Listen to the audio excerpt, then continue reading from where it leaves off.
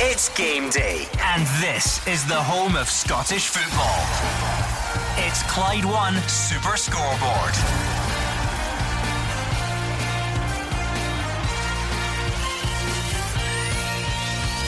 Good morning and welcome to Clyde One Super Scoreboard. Rangers go to Hearts looking to cut the gap, delay Celtic's title party and prove they are within tangible reach of Scottish football domination. If it all goes wrong for Steven Gerrard, Neil Lennon could win the league at Easter Road of all places tomorrow. Before that though, huge games at the top and bottom across the country in the sunshine this afternoon. I'm Gordon Duncan. Joining me in the studio, Alex Ray, Mark Wilson and Hugh Keevins. But let's go straight to Tynecastle and get team news ahead of Hearts and Rangers with Alison Conroy and Gordon Dalziel. A very good morning from Tynecastle. This game in the sunshine here is Hearts against Rangers. Rangers boss Steven Gerrard names an unchanged starting 11 this today. Obviously the team that won 3-0 at Motherwell a couple of weekends ago. It's two changes for Hearts from that Scottish Cup semi-final win against Inverness a week ago. Herring and Keena are out. Bozanic and Clare are the players that come in. So for Hearts it will be Zlamal in goal, a back four of Smith, Suter, Berra and Burns. In the five of Clare, Bozanic, Doom, Lee and Mulroney with Ikpeazu up top. On the bench for Hearts, Doyle, Shaughnessy, Whiten, McLean, Cochrane, Edwards and Brandon.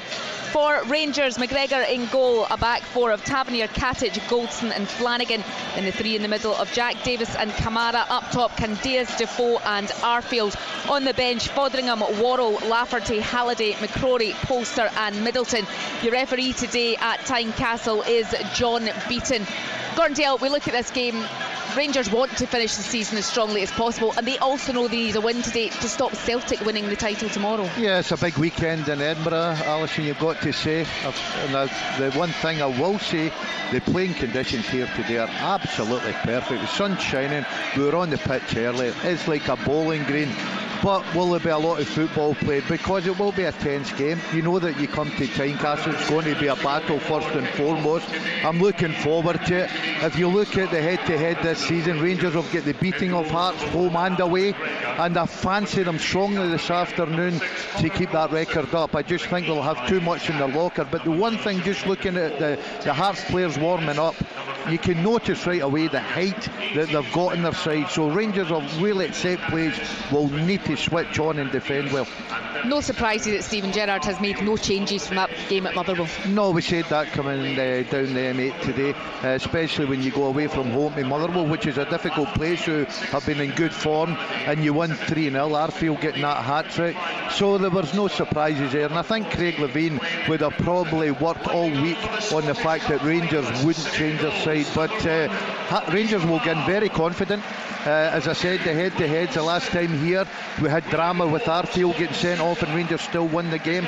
So I'm looking forward to an absolutely brilliant afternoon of football. It is a beautiful day here, Gordon. Still watering the pitch with 10 minutes to go, and I have to feel for all the mascots. I think are getting absolutely soaked. Hugh Keevins, big game in the capital this afternoon. Well, so far 3 wins for Rangers, 8-2 on aggregate so far.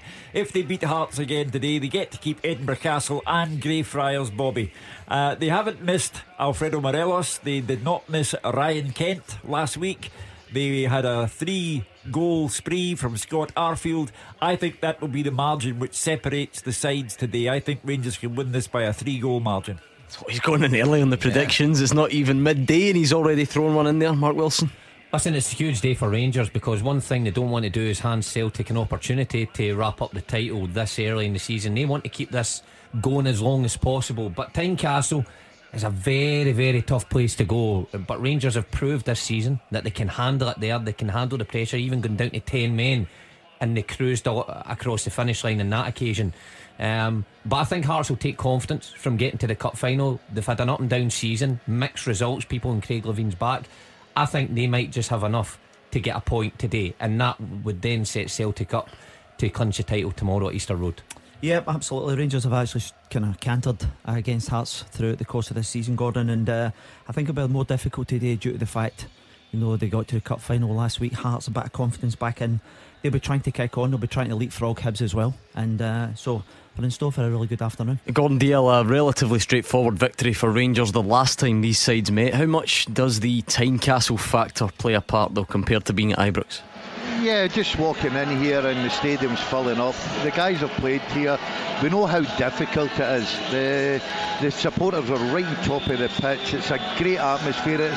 And I've got to say, Gordon, usually at this time of the season, when you turn up at grounds and you look at the pitches and you can tell it's been a long season for them, this is like an absolute bowling green. I don't know if that's because Hearts never keep the ball on the deck. They seem to be a long ball team. But you've got to win the battle here. We all know that. And I think Steven Gerrard was saying that in the dressing room as we speak. First 20 minutes, go out there, because you know Hearts at home with this big crowd behind them, the atmosphere, they're in your faces and they're going to make it a battle early. So you've got to win that and then hope the fact that you've got better players and you can play better football and create the chances that will win you the game. Now it looks like there's a late change to the Hearts team. Sean Clare has dropped out due to illness. Craig Whiten replaces him in the starting 11. Already going without the likes of Stephen Naismith, Gordon Dalziel, Peter Haring doesn't make it either. Granted, Rangers have omissions as well, but how much are Hearts struggling to cope with those guys that are missing? Well, it's been the story all season for them, Gordon. They got off to a terrific start at the beginning of the season, and then they lost key players throughout their team, from the centre backs to centre forwards. Now they've lost a player before kick-off.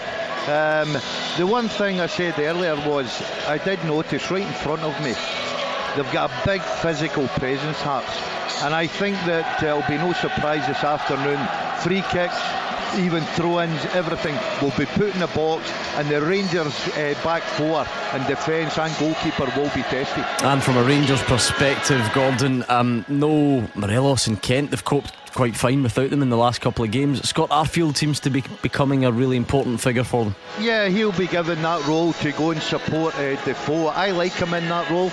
I think he makes really intelligent runs, and obviously when he gets into the positions, as he showed against Motherwell at Fir Park, he knows how to put the ball in the back of the net. So I'm sure Hearts will be working very hard to stop the space for him to run into. Let's hear from both managers then, starting with the home boss Craig Levein. It's the one team this season I don't think we've performed well against on any of the three occasions that we've played.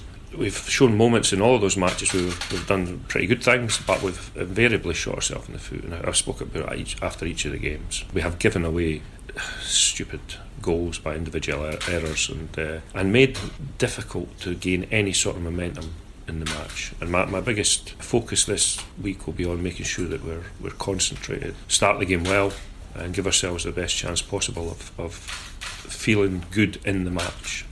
It'll be a tough match. I'm sure they're very confident for qualifying to get to the final, so I'm sure that the spirit's been really good in their camp, and Craig will have them well drilled. They're a tough team to beat, very physical. You know, it's a very intimidating atmosphere down at Tynecastle. I'm sure their fans will be up for it, so we need to be ready to face that challenge, but remember that, you know, we're going there to play the Rangers way, and that's to play football in the right way and try and do whatever we can to win the game. There's no signs of players thinking that, you know, the season's done. That's going to be the important thing for me, to keep pushing them, because I won't have any individual, or I won't have it as a group if we try and take our foot off the gas and think the season's done. Players are playing for the future here. It's as simple as that. No.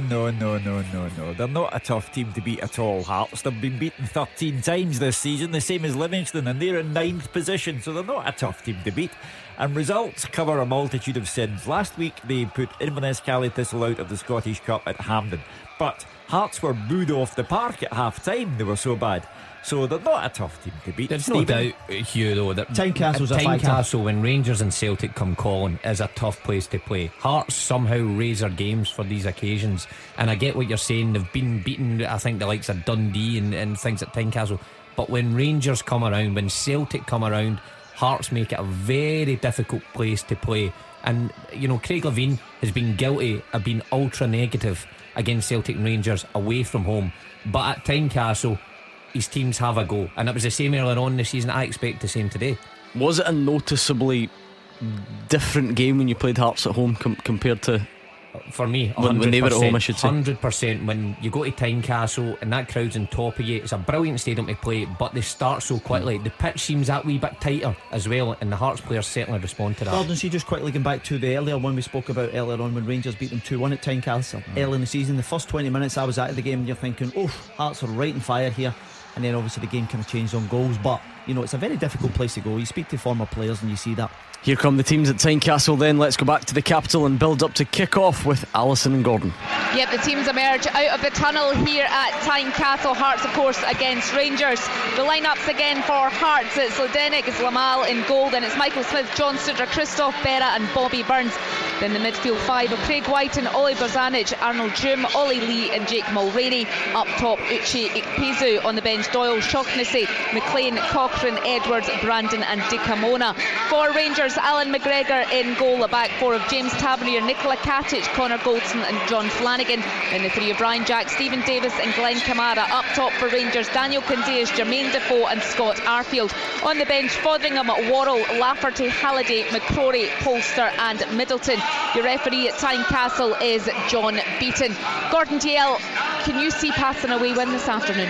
No, I can't, Alison. I just think that Rangers have got the making of Hearts this season. 3 meetings, 3 victories, and even with 10 men here, they were able to get 3 points in the bag.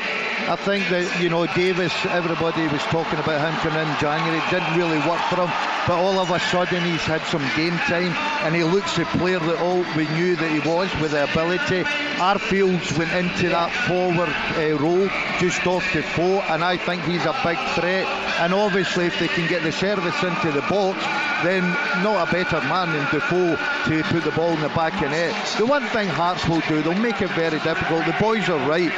It is a terrific pitch, but it feels a very tight pitch, and Hearts will try and use that. I think Rangers will try and play football. I think Hearts will go more direct, get it up front, and then get their support from the middle of the park, work on set plays and try and put the Rangers defence under pressure. But I just think with this pitch, I think the Rangers will get the ball down, and after 15-20 minutes, when the game settles down a little bit, I think they will have too much ability.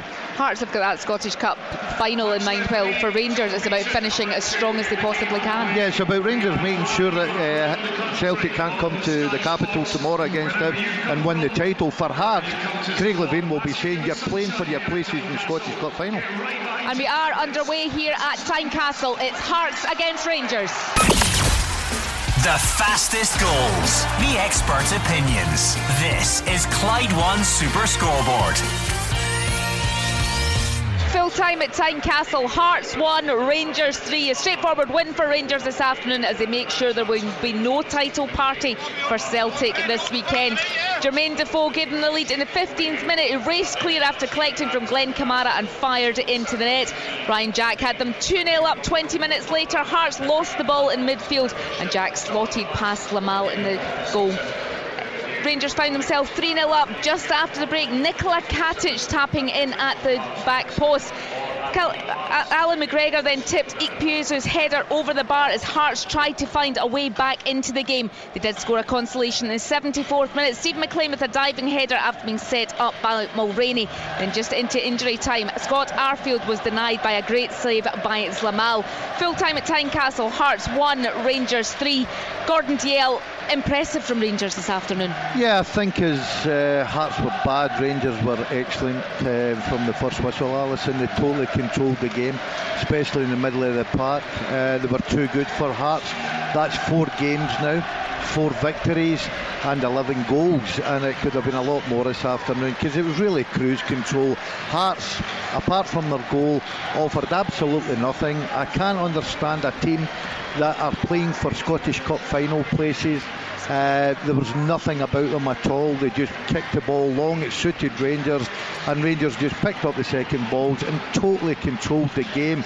And I thought the Rangers were excellent, and this is a difficult place to come at times, but certainly not today. Rangers made it very easy, and it's worrying times for Hearts, as Hugh touched on there, and Budge.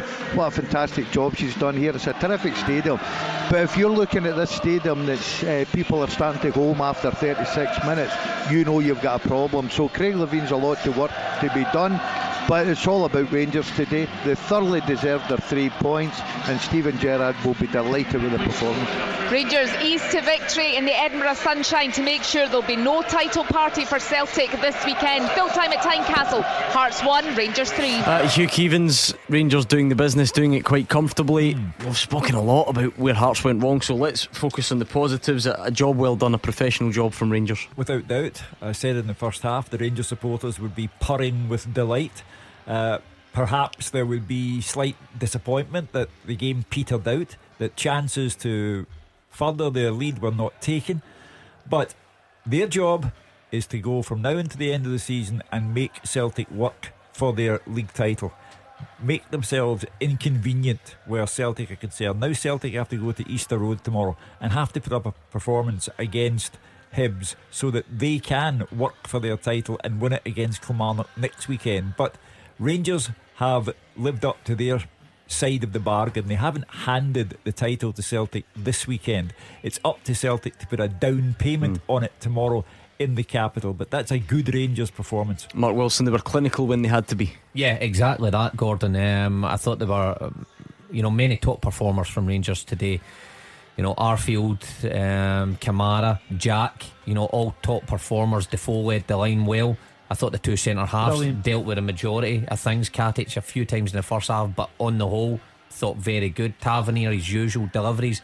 I thought all round a very, very good performance from Rangers, and Steven Gerrard will be delighted, and because it's been a tough week again for him in the media with comments from his chairman, and he needed his team to go out and put on a performance, and I think they certainly did in what is usually quite a difficult environment. But today, with their performance levels, they made it look easy. I think on the back of the defeat by Celtic, even though the second half was really impressive by Rangers, they responded brilliantly, because there were some tricky ties there. You're looking at Hearts and you're thinking, right, okay, we know they don't travel to Ibrox particularly well. They managed to do it well and in style.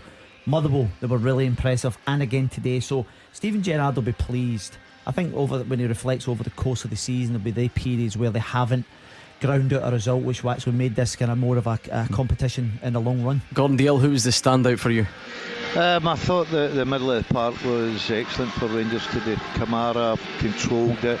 I thought Arfield first half and parts of the game the second. The only thing that was missing for Arfield was a fantastic save from the goalkeeper to deny him a goal.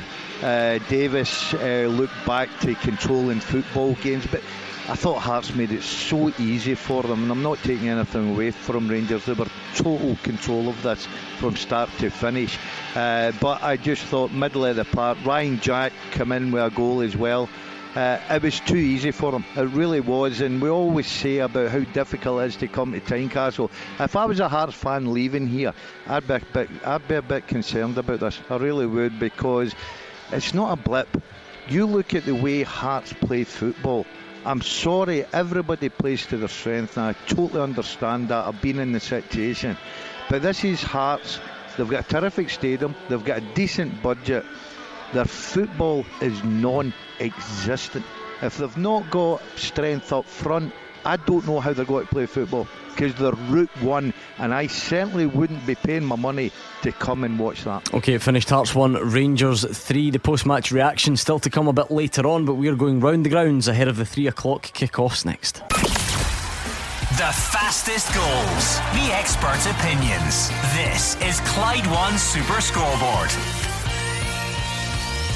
Hugh Keevins, Mark Wilson and Alex Ray are here in the studio. We've got the top team all around the grounds as we build up to the 3 o'clock games. So just to knock Tynecastle on the head for now, let's just get some outside thoughts from the likes of Mark Guidi. Mark, was that just a professional job from Rangers doing all they can, delaying this title as long as possible and keeping up their end of the bargain? Yeah, it was a really good performance. Jermaine Defoe showing all the class, and if anybody had any doubts about whether he deserves to be at Rangers next season and justifying the salary, etc, and I think he answered them today. He is quality, he's good about the building, and he's not only that, he's reliable and he's trustworthy. He's not going to let you down on the pitch, as it can be the case sometimes with Morelos, so that was a real plus point. What the frustration will be is they've tanked Hearts again.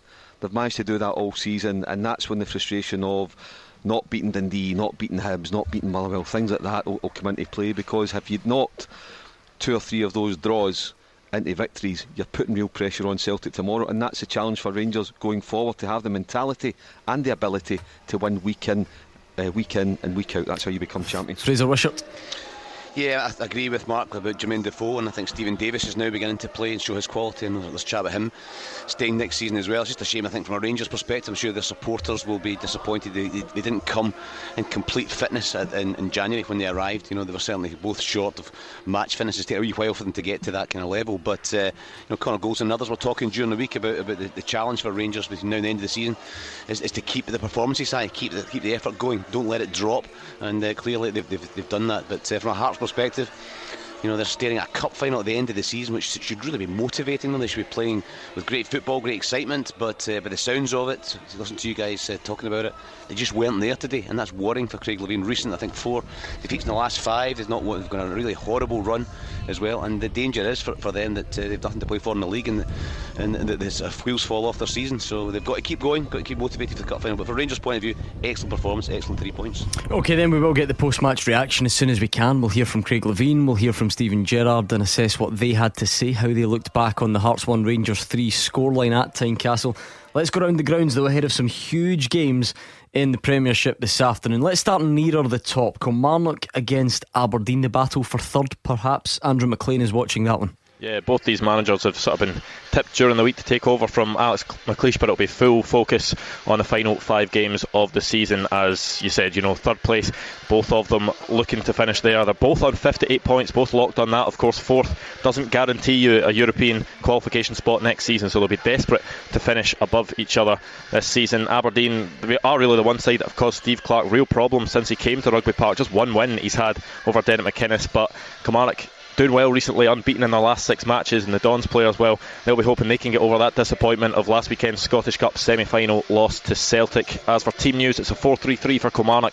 Daniel Backwin starts in goal. It's a back 4 of Stephen O'Donnell, Kirk Broadfoot, Stuart Finlay and Greg Taylor. It's Yusuf Mulumbu, Gary Dicker and Alan Power in the middle, with Chris Burke and Rory McKenzie either side of the returning Eamon Brophy. The substitutes: McDonald, Bruce, Boyd and Jolie, McElhenney, Miller and Millen. As for Aberdeen, a 4-4-2 for them today. Joe Lewis starts in goal. It's a back 4 of Don Ball, Mikey Devlin, Scott McKenna and Andrew Considine. It's then Conor McLennan, Stephen Gleeson, Graham Shinney and Max Lowe across the midfield, with Stevie May supporting Sam Cosgrove up front. The substitutes: Czerny, Wilson, Halford, Campbell, Tangana, Ross and Vitronen. The referee for this one is Stephen McLean.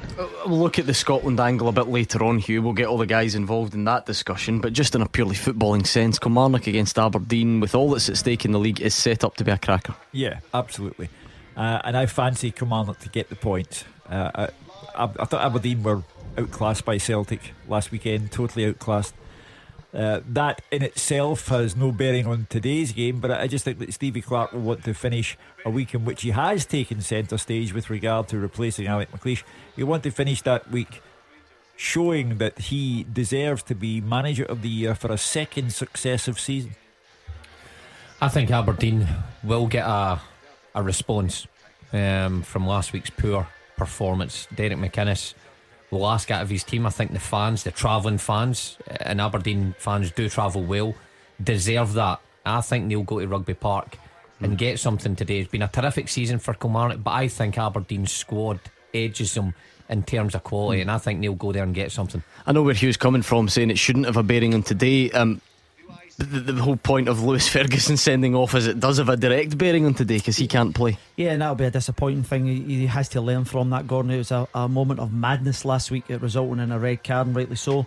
So he has to learn from that. But it's an opportunity, you know, when you look at Aberdeen's form on the road, Gordon, it's been really impressive this year. You know, I think, you know, the third in the away form, and most of this year they were leading that form. So I think they'll go on and win today comfortably. OK, let's hear from both managers then. Stevie Clarke up first. I think it'll be a tough game, because obviously they'll be hurting badly from last week. They lost the game in a bad way last week, so they'll be hurting. They'll be looking at the last 5 games as 5 cup finals to try and get into Europe. So we expect a tough challenge, but we'll be ready for it. It's very difficult for us to think of Europe, because it was never a pre-season objective.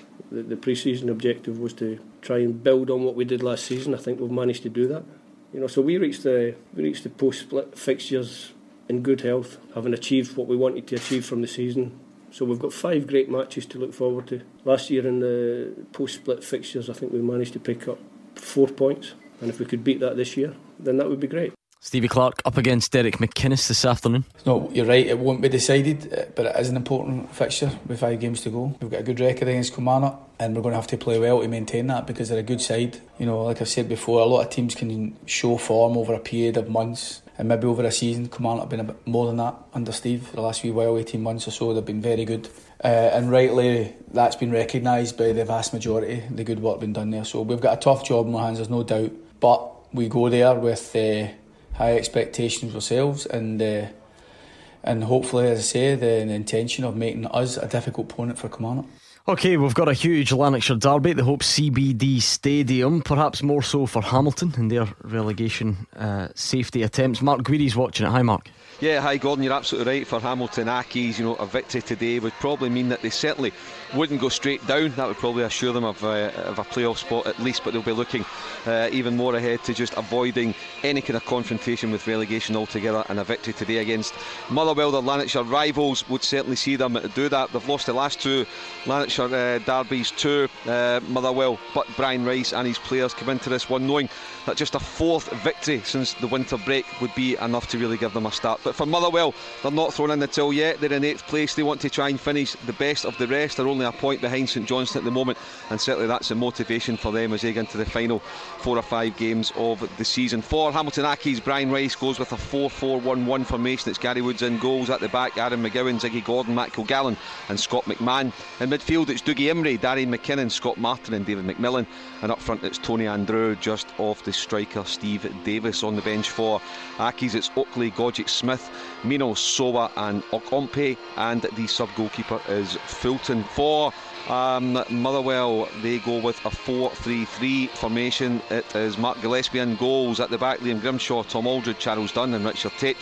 In midfield, Alan Campbell, Alex Goran and David Turnbull, and the strikers Gaboli Aribe, James Scott and Elliot Freer. On the bench for Steve Robinson's team, it is McHugh, Hartley and Cadden, Salmon, Hasty and Semple. Sub-goalkeeper is Ferguson, and today's match referee at the Hope CBD Stadium is Don Robertson. Let's hear from both managers then, starting with Brian Rice, the home boss. Hamilton's legendary for being in a dogfight. It's something they've always thrived on, but it's our responsibility, my responsibility, first and foremost, to make sure that this town has got a Premier League club.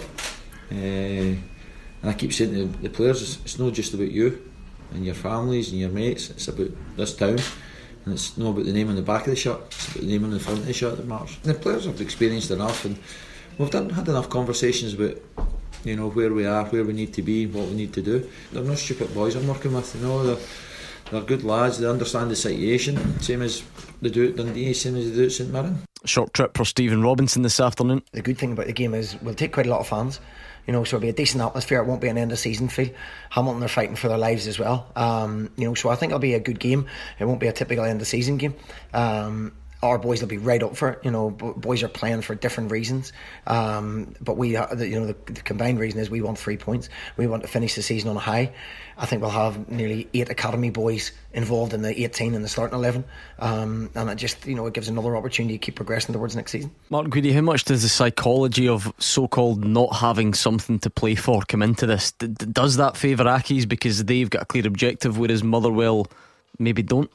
Yeah, but you think it should. If you've always got something to play for, you would expect to just have that extra little edge about your game, but it can work against you in terms of you know, anxiety, feeling it a bit when you go into the pitch. Whereas Motherwell, nice and relaxed, their motivation is just simply to finish the best of the rest and to win a Lanarkshire derby. Their motivation is not about their livelihoods and saving jobs, or it be the, you know, players or their teammates or jobs around the football club. So it's a different kind of pressure. But as you said earlier, Gordon, I heard you when I was driving over, you know, Motherwell will pack out the away end and then some, and you know, to the paying customer, they've got to go and show that they're worthy of wearing the jersey.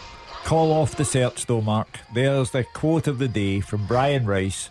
For that reason alone, he deserves 3 points. It's not about the name on the back of the shirt, it's about the name on the front.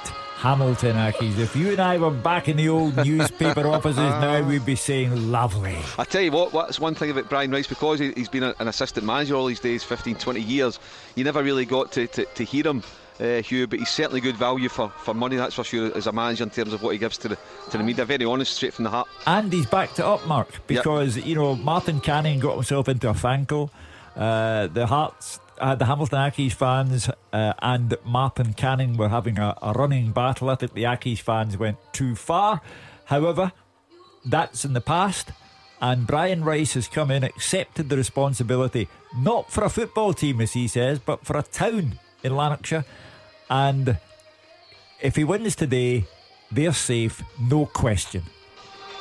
That was Mark Guidi at the Hope CBD Stadium, looking ahead to the Lanarkshire derby between Hamilton and Motherwell. Let's check in with Dave Galloway. He's at St Johnstone Dundee, which is another one of those which is huge at the bottom, and if you're a fan of the other teams, you'll also be keeping an eye on it. Good afternoon, Dave. Good afternoon, Gordon. Well, Dundee have just 5 games left to save their Premiership status, and it all starts today here at McDiarmid Park. The Dark Blues sitting 3 points behind St Mirren at the bottom of the league, and a further 4 adrift of Hamilton Accies. 7th place St Johnstone, though, are determined to end an inconsistent campaign as positively as they can by at least finishing top of the bottom half of the table, and they have a 100% record against Dundee this season so far with 3 wins. They'll fancy their chances of a clean sweep. St Johnstone just make the one change. Liam Gordon replaces Jason Kerr, so it's Xander Clark in goals. A back 4 for the Saints of Richard Foster, Joe Shaughnessy, Liam Gordon and Scott Tanser. Midfield, Michael O'Halloran, Liam Craig, Ross Callaghan and Matty Kennedy. Up top, Callum Henry and Chris Kane. These substitutes: Bell, Alston, Davidson, Wotherspoon, Swanson, Easton and Goss. Dundee make a couple of changes. Kenny Miller and Scott Wright replace Callum Moore and Jesse Curran. So it's Senny Deng in goals. Across the back, Cammy Kerr, Ryan McGowan, Darren O'Dea and Nathan Ralph. Midfield, Joe O'Sullivan, Ethan Robson, Paul McGowan and Scott Wright. Up front, Kenny Miller and Craig Curran. The Dark Blues substitutes today for this must-win match: Parish, Kusunga, Woods, Dales, Nelson, Curran and Moore. And the match referee here at McDiarmid, Alan Muir. Dave, I'm looking at the league table at the moment, and it's obviously a big day for all the teams down the bottom: Hamilton, St Mirren and Dundee. But when you consider Dundee are already 7 points away from complete safety, a Dundee defeat coupled with a Hamilton win, that could pretty much be them next to guaranteed a playoff place at best. Undoubtedly, Gordon, if there is to be a great escape, you would think it would really have to begin right here, right now. The Dark Blues, as you've mentioned, on the back of 7 successive defeats. But, I've been at Dens Park this week. I've spoken to the manager and the players. There doesn't seem to be any panic setting in, at least not outwardly. There's a determination and confidence that they can still stay up. But, they're going to have to win today. They really will. Okay, let's dip into the Championship, because the bottom of the Championship is one of the most exciting sections of any league in Europe. Don't let anyone tell you any different. Fraser Wishart's watching Partick Thistle against Alloa. Sum it all up for us, Fraser. I've only got 2 minutes. I don't think you could do it in 2 minutes, but you're absolutely right. The bottom of the table is unbelievable, the Championship, and if results go us a crazy way today, you might even have Dunfermline looking over the shoulder thinking, could we be dragged into it as well? So it's unbelievable. It's a beautiful day here, as everywhere at Firhill, but beneath this calm exterior, everybody here knows how important this game is. 2 years ago at this time, they were just celebrating finishing the top 6 in the Premiership and enjoying an excellent season. Now they're facing the real danger of back-to-back relegations and a horrible prospect of League One football next season. I said earlier, you don't have to tell anyone around this club of the importance of today's match. Huge changes made last summer by Alan Archibald had let a lot of players go for financial reasons, and relegation this season would see huge changes around this football club again, on and off the field. But they must take heart from a good draw against the champions-elect Ross County last week, and although they're bottom of the league, Partick Thistle do have a game in hand. It's against Ayr United this midweek before they play Ayr, and then Queen of the South in a huge game in the final day of the season, which might go a long way to deciding who stays up and who goes down. Alloa will come to this game full of confidence. We've spoken about them often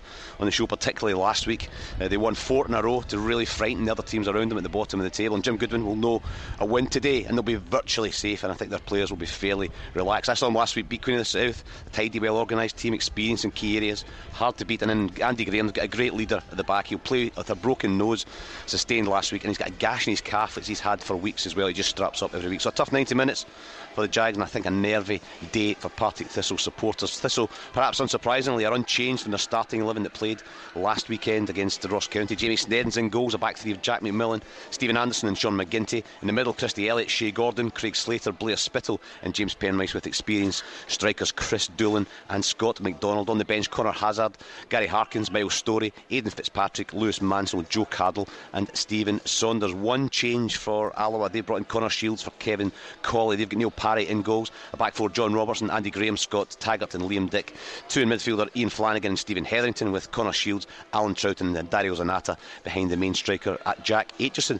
The subs: Chris Henry, Sam Roscoe, Kevin Colley, Jack Hamilton, Adam Brown, Jordan Kirkpatrick and Rhys Peggy. And the referee today at Firhill is David Munro.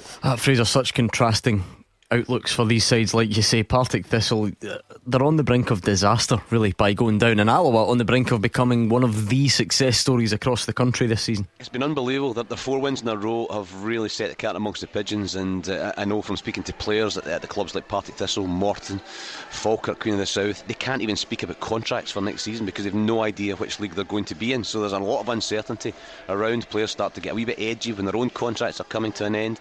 And footballers aren't daft. You know, the guys at Partick Thistle have been here for years and years. They know that even behind the scenes, you know, staff may lose their jobs if they're relegated. They see big changes anytime there's relegation. So players are always very aware of all these situations, and that just adds to the pressure. Whereas for Alloa Athletic, they're a part-time team, and I'm not saying that it won't matter to them if they do go down. Of course, players want to play at a higher level, but as individuals, they can hold their head high.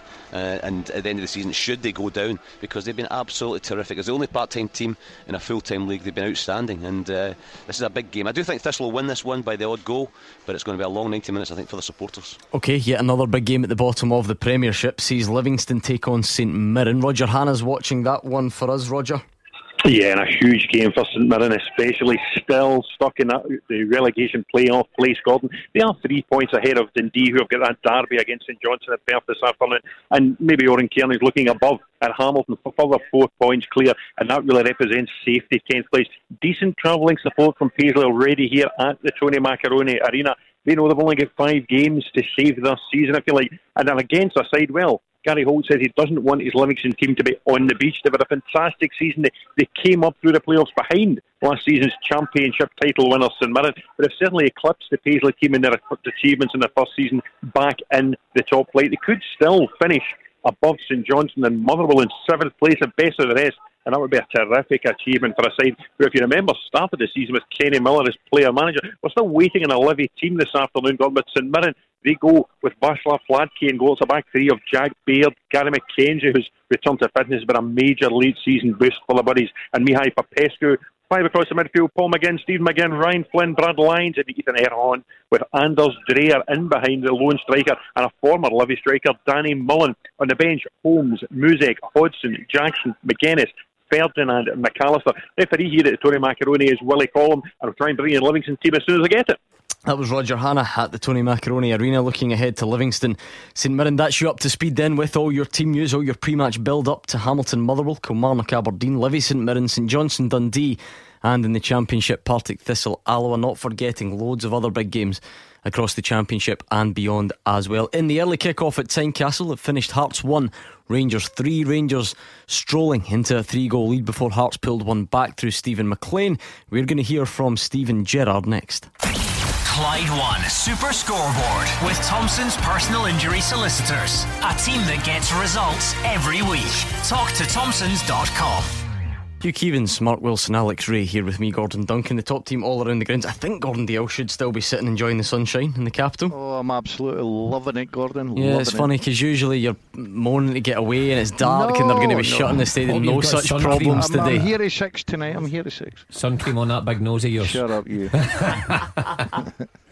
Did you enjoy yourself at the pub quiz last night? Were you much used to the team? Oh, I thought I was a big part of the team's success. Wilson didn't contribute much.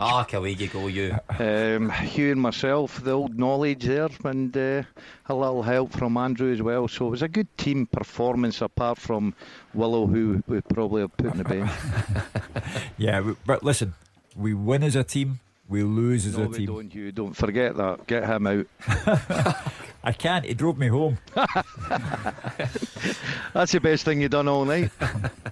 Gordon, just since the dust has settled a little bit, what did you make of what you saw this afternoon? You've had a bit more time to think about it. I think Hearts are coming in for a lot of criticism, and rightly so, Gordon, but you've got to be fair on Rangers, because as we all say it here, it's a difficult place to come. The sun was shining, the pitch was brilliant, there was a good atmosphere, but Rangers strolled us, really strolled it. They were comfortable from start to finish. Yeah, they'll be disappointed with the goal they lost, of course they will, but the middle of the park, I thought today had a great balance about it. They knocked it about, they played football.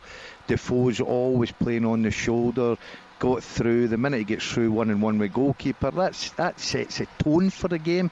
And then Rangers just, it was easy street for them. Craig Levein, I'll be desperate to hear what he says after the game. Steven Gerrard said before the game that Hearts were a tough team to beat, and I said at the time, no, they're not. And that was their 14th defeat of the season, Hearts. That's just not good enough.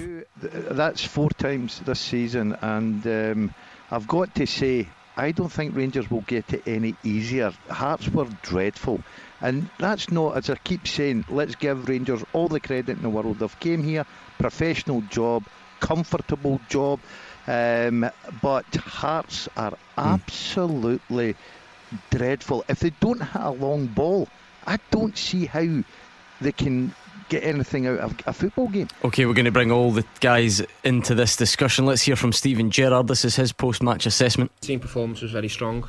A lot of positives to take away from Tynecastle. Really pleased. Nearly the perfect performance, really. We obviously wanted a clean sheet. We gave them a little bit of joy down our right side, their left side. Towards the end, they were getting too many crosses in for my liking, so you knew that they were going to get a chance. So a bit disappointed in that, but in the main, obviously very delighted with the performance. Yeah, I suppose the one frustration for you when you were so dominant today. Yeah, I think our play today was very entertaining. I think on another day we could have got 5-6 goals with that last little bit of quality at the end, but to come to a place like this is difficult. So to score 3 goals and win the game quite comfortable is a huge bonus for us. Good to have the chance to bring Matt Polster on. Yeah, the idea with Matt was obviously to get him in, get him settled in the city for a couple of months. It's a big change for him, get him used to the dressing room and get him used to Rangers, the pressure of Rangers. He's settled down really well. He's performed really strong in the reserve team, and then the idea was always to introduce him before the end of the season and then get a strong pre-season under him, and he'll be ready for next year. He's a good player. I think he might surprise a few. Big motivation not to hand it on a plate to Celtic for tomorrow? No, look, we can't control what happens across the road. I think we can only focus on our work, and we're on the back of 2 really strong performances. We made it 3 today, and a lot of fingers have come our way and a lot of criticism because we haven't been consistent enough. So the challenge from now till the end of the season is, can we find a level of consistency till the summer and see where we end up. But the focus is just on Rangers and our points that are available. There's 12 left, and we want to give it our best efforts to try and take maximum points if we can. Mark Guidi, listening to Steven Gerrard talking there, a lot of the discussion this week centred around that letter from Dave King to the Rangers fans, saying they are within tangible reach of becoming the dominant force in Scottish football. Some agree, some disagree. I suppose the challenge now for Steven Gerrard, who by the way sort of distanced himself from the comments, is just to find that level of consistency and then work towards that. Yeah, he's got to I think Dave King's comment, you understand why a chairman would make it, and you've got to believe that he could always do it.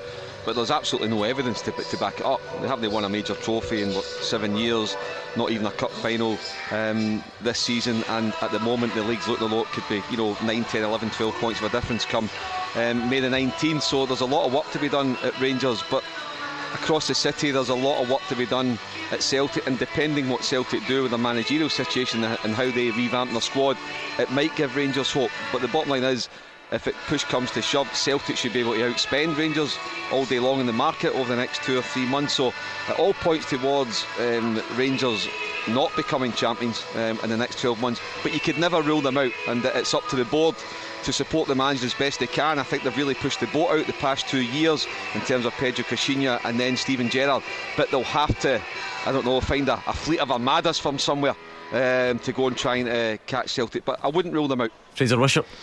Well, I think Steven Gerrard did well to sort of sidestep the question after Dave King had said there was tangible contact or touching distance, if you like, of Celtic, and also gave the wee message that he's not got a magic wand, I think was one of the quotes, and that he's probably going to need money over the summertime. But we debate a lot in the show, especially recently, about are Rangers better after a year of Steven Gerrard.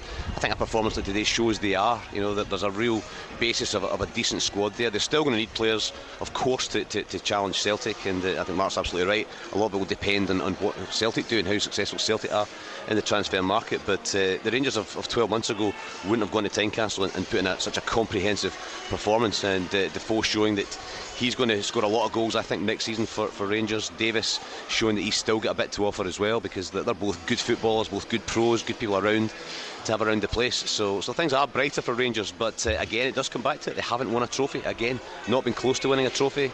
A bit behind Celtic, and of course the cup ties. I think that's the big thing that Rangers have let their fans down this year, is just they haven't competed in the cup. So a bit of work to be done over the summertime, but for Rangers, just got to keep the performances going and end the season on a high. Look to bring in some new players to try and challenge Celtic next year. You have to, please, if you're a Rangers supporter, you have to acknowledge that was entertaining football. 12 months ago, all we spoke about was Rangers and disarray, Rangers and regular cuffings from Celtic, but this team today look as if, given that Kent and Morelos will come back, given that Steven Gerrard's about to go to Anfield and ask for more Liverpool players, this team could go on and do a bit of a job next season. But for me, total domination of Scottish football means you win the treble. So it's a tall order to ask a man to go from a trophyless season to the treble. However, what will be next season. In the meantime, Rangers have to make it a matter of inconvenience for Celtic. They have to force Celtic into the pressure situation of Easter Road tomorrow. Celtic have a very tough game there against a side who have improved by leaps and bounds under Paul Heckingbottom. So that's for Celtic. As Steven Gerrard said, he can't control Celtic. So Celtic have to go there tomorrow and do a job, and then set up the trophy day at Celtic Park next weekend against Kilmarnock. So it's giving us an invigorating end to the season, if nothing else. Roger Hannah, what have you made of this week then? The tangible reach, the sidestep, if you like, from Steven Gerrard, and then the convincing performance from Rangers this afternoon. Yeah, I think Steven Gerrard was probably quite wise to sidestep it yesterday. I know Dave King needs to sell season tickets, but as we said in the show on Tuesday night, they're not within tangible reach of any sort of domination. They're still 8 points behind Celtic, who have a game in hand. They're out 1 cup to Aberdeen in a quarter-final, 1 cup to Aberdeen in a semi-final. So Steven Gerrard will just want to focus on continuing this good run of form post the Old Firm defeat. They've done well twice against Hearts, they've done well against Motherwell. I think he will want to finish the season with 4 wins, and that will sell more season tickets than any words that Dave King could utter. Yeah, because these things can flip around very quickly. Mark Guidi, I think everyone accepts that Celtic are going to win the league, but Hibs have been brilliant under Paul Heckingbottom, and all of a sudden, if Celtic, I appreciate it's an if Celtic don't pick up the 3 points tomorrow, there is a real chance for Rangers to, yes, concede the title, but do it in a far more respectable manner than perhaps it looked like a couple of weeks ago. Yeah, I mean, I think maybe the challenge for Rangers will certainly be, if they can, to win all their remaining games, but also to beat Celtic at Ibrox, the second last weekend of the season. Perhaps now, if the result doesn't go Celtic's way tomorrow, that Steven Gerrard wish he was playing Celtic next weekend, and a chance to put real pressure on them. But I think Celtic will go there to Easter Road tomorrow and win. But apart from managers and players and boardrooms, there's two very important people, or two very important departments at both clubs over the next 12 weeks, and that's the recruitment department headed up by Mark Allen at Rangers. He's got a couple of good signings in the door, but a couple of ones that leave a lot to be desired, that they've potentially wasted millions of pounds on. I think he has to improve. And across the city, Lee Congerton, I don't expect to be there at Celtic, so it'll be interesting to see what they do in their department as well. Gordon Dalziel, what do you make of that side of it then? Because I mentioned earlier on, there are clearly a number of people out there who judge Jermaine Defoe very quickly. Now a few weeks in, a couple of months in, you look at his stats, he's looking decent, certainly. Not saying he's been out of this world, but he's certainly not been as bad as some people would have you believe. And if he's building towards next season, might he play a big part? Well, the one thing about him, and we always said that he could score goals given the chance, and he's shown that. Yes, he got off to a slow start, but I think Hugh said it earlier, the big problem is going to be a headache for the Rangers manager, because Defoe's not going to get you millions of pounds in the transfer market, and if you've got Morelos sitting on the bench, then his value goes down the way. So, and I've watched the two of them play together, and I think, to be honest, I think Defoe prefers being up there on his own with Arfield and Candeias coming off the wide areas and creating chances for him. And I think Morelos is the exact same. I think he likes being a lone striker as well. Great headache to have. But the one thing about Defoe, and I said it before the game kicked off, if they put balls in the box or he gets a chance, 9 times out of 10 he puts them in the back of the net, and he's starting to show that. Well, this is what Steven Gerrard had to say on that very topic. Jermaine's got unbelievable quality, and I think if you play a system that suits Jermaine and helps him in certain things, he can get you goals, he gives you movement. You can see the defenders are really scared to get too close to him because of his quality, and he's contributing, whether it be assists or goals, and that's what all we can ask. So he's got the 9 shirt at the moment. It'd be interesting how he performs from now to the end of the season. I don't pick on reputation and name. I think in the first 6 months of the season, Alfredo was in that good a form. It just made sense to bring him back, and there wasn't really anyone challenging him for that number 9. There's a challenge there now, you can see it. There's a player there playing with his confidence high. He's creating chances for us, he's scoring goals. That's the way Rangers should be. We should have options in that area, especially that area. Alex Ray? Yeah, absolutely. It's a brilliant dilemma to have. You look at Morelos coming back. You talk about the money. Gordon Dale hits the nail on the head in terms of, well, he's the one with the value. But for me, you play the guy that's actually playing on form. Defoe's come in. There was a lot of question marks in terms of what he brought to the table. The actual system works really well because Scott Arfield gets a hat-trick in his last game, gets man of the match today. So are you going to rejig all that to suit Morelos just to try and get him, his value up? Because he's already scored 29 goals, so people know what he can actually do. He's also got the issue of the off-the-field discipline. But for me, you play your strongest team because it's more important for Rangers to actually get to the summer having gone on a good run. And as I think it was Fraz said, that the performances will dictate in terms of season tickets flying out the door. And if you go on a unbeaten run towards the end of the season, people have belief then. Yeah, I mean, Mark Guidi, Alfredo Morelos' value, I can't imagine is going to be impacted too much if he sits out the last 3 games of the season from the start or whatever it would be. No, I mean, clubs, if any clubs are coming in for him, they'll have a value on him, and the value is already set. Yep. What might actually increase his value is because if he goes and scores a couple of goals against Celtic, if he happens to play against him, if anything, that could work in Rangers' favour. That is a potential because that's been levelled against him. Yeah, he scored 29 goals, he is a goal scorer, but he's not scored against Celtic, he's missed a couple of sitters against them. So that could certainly increase his value. But I think if you look at Jermaine Defoe and the fact that he gets a pre-season under his belt, yeah, he'll be a year older, but he looks after himself. For me, it kind of points towards probably selling Morelos if you get the right bid. I can see the sense in selling Morelos in the summer. Yeah, because Rangers will, as Alec is frequently telling us, they will strengthen in the summer, but somebody has to pay for that. Rangers are not yet a sustainable business. And somebody has to pay for all of this, and the simple way to do that is to sell Morelos. And that's why I believe Morelos would have to come back into the team. As Mark said, if he scored a goal against Celtic, it would heighten the profile further. But money and Rangers are indivisible, and somebody or something has to finance the summertime changes. Can I ask you a question, Hugh, just because I don't know the answer, and that's the reason why I'm asking, is when does the actual Europa League money fall into the coffers? Is that already being paid in terms of the money you get off of UEFA, FIFA? I would imagine it's there, but I don't imagine that it's enough, Alec, to fund the transfer rebuilding job that needs to be done in the summertime, as well as, Rangers still have loans as well. So Morelos, in terms of balancing the books, would seem to be the easy option. If there's a buyer and the money is to your satisfaction, he could underwrite a lot of what goes on. Yeah, because it's not a case of, we're going to have to sell him and just deal with the consequences and take the money. The whole reason we're having this conversation, Roger Hannah, is based on if Jermaine Defoe can continue to perform, because then it doesn't seem like such a blow in a playing perspective. Yeah, and I take Mark's point on board about Morelos, needing goals in big games to boost his sale value. Morelos shouldn't be playing in the game against Celtic at Ibrox. He doesn't deserve to be in the starting lineup. He's been given too many chances this season. He's let his teammates down too often this season, and quite frankly, Defoe and Arfield have picked up the baton since Morelos has been suspended, and they deserve to stay in the team.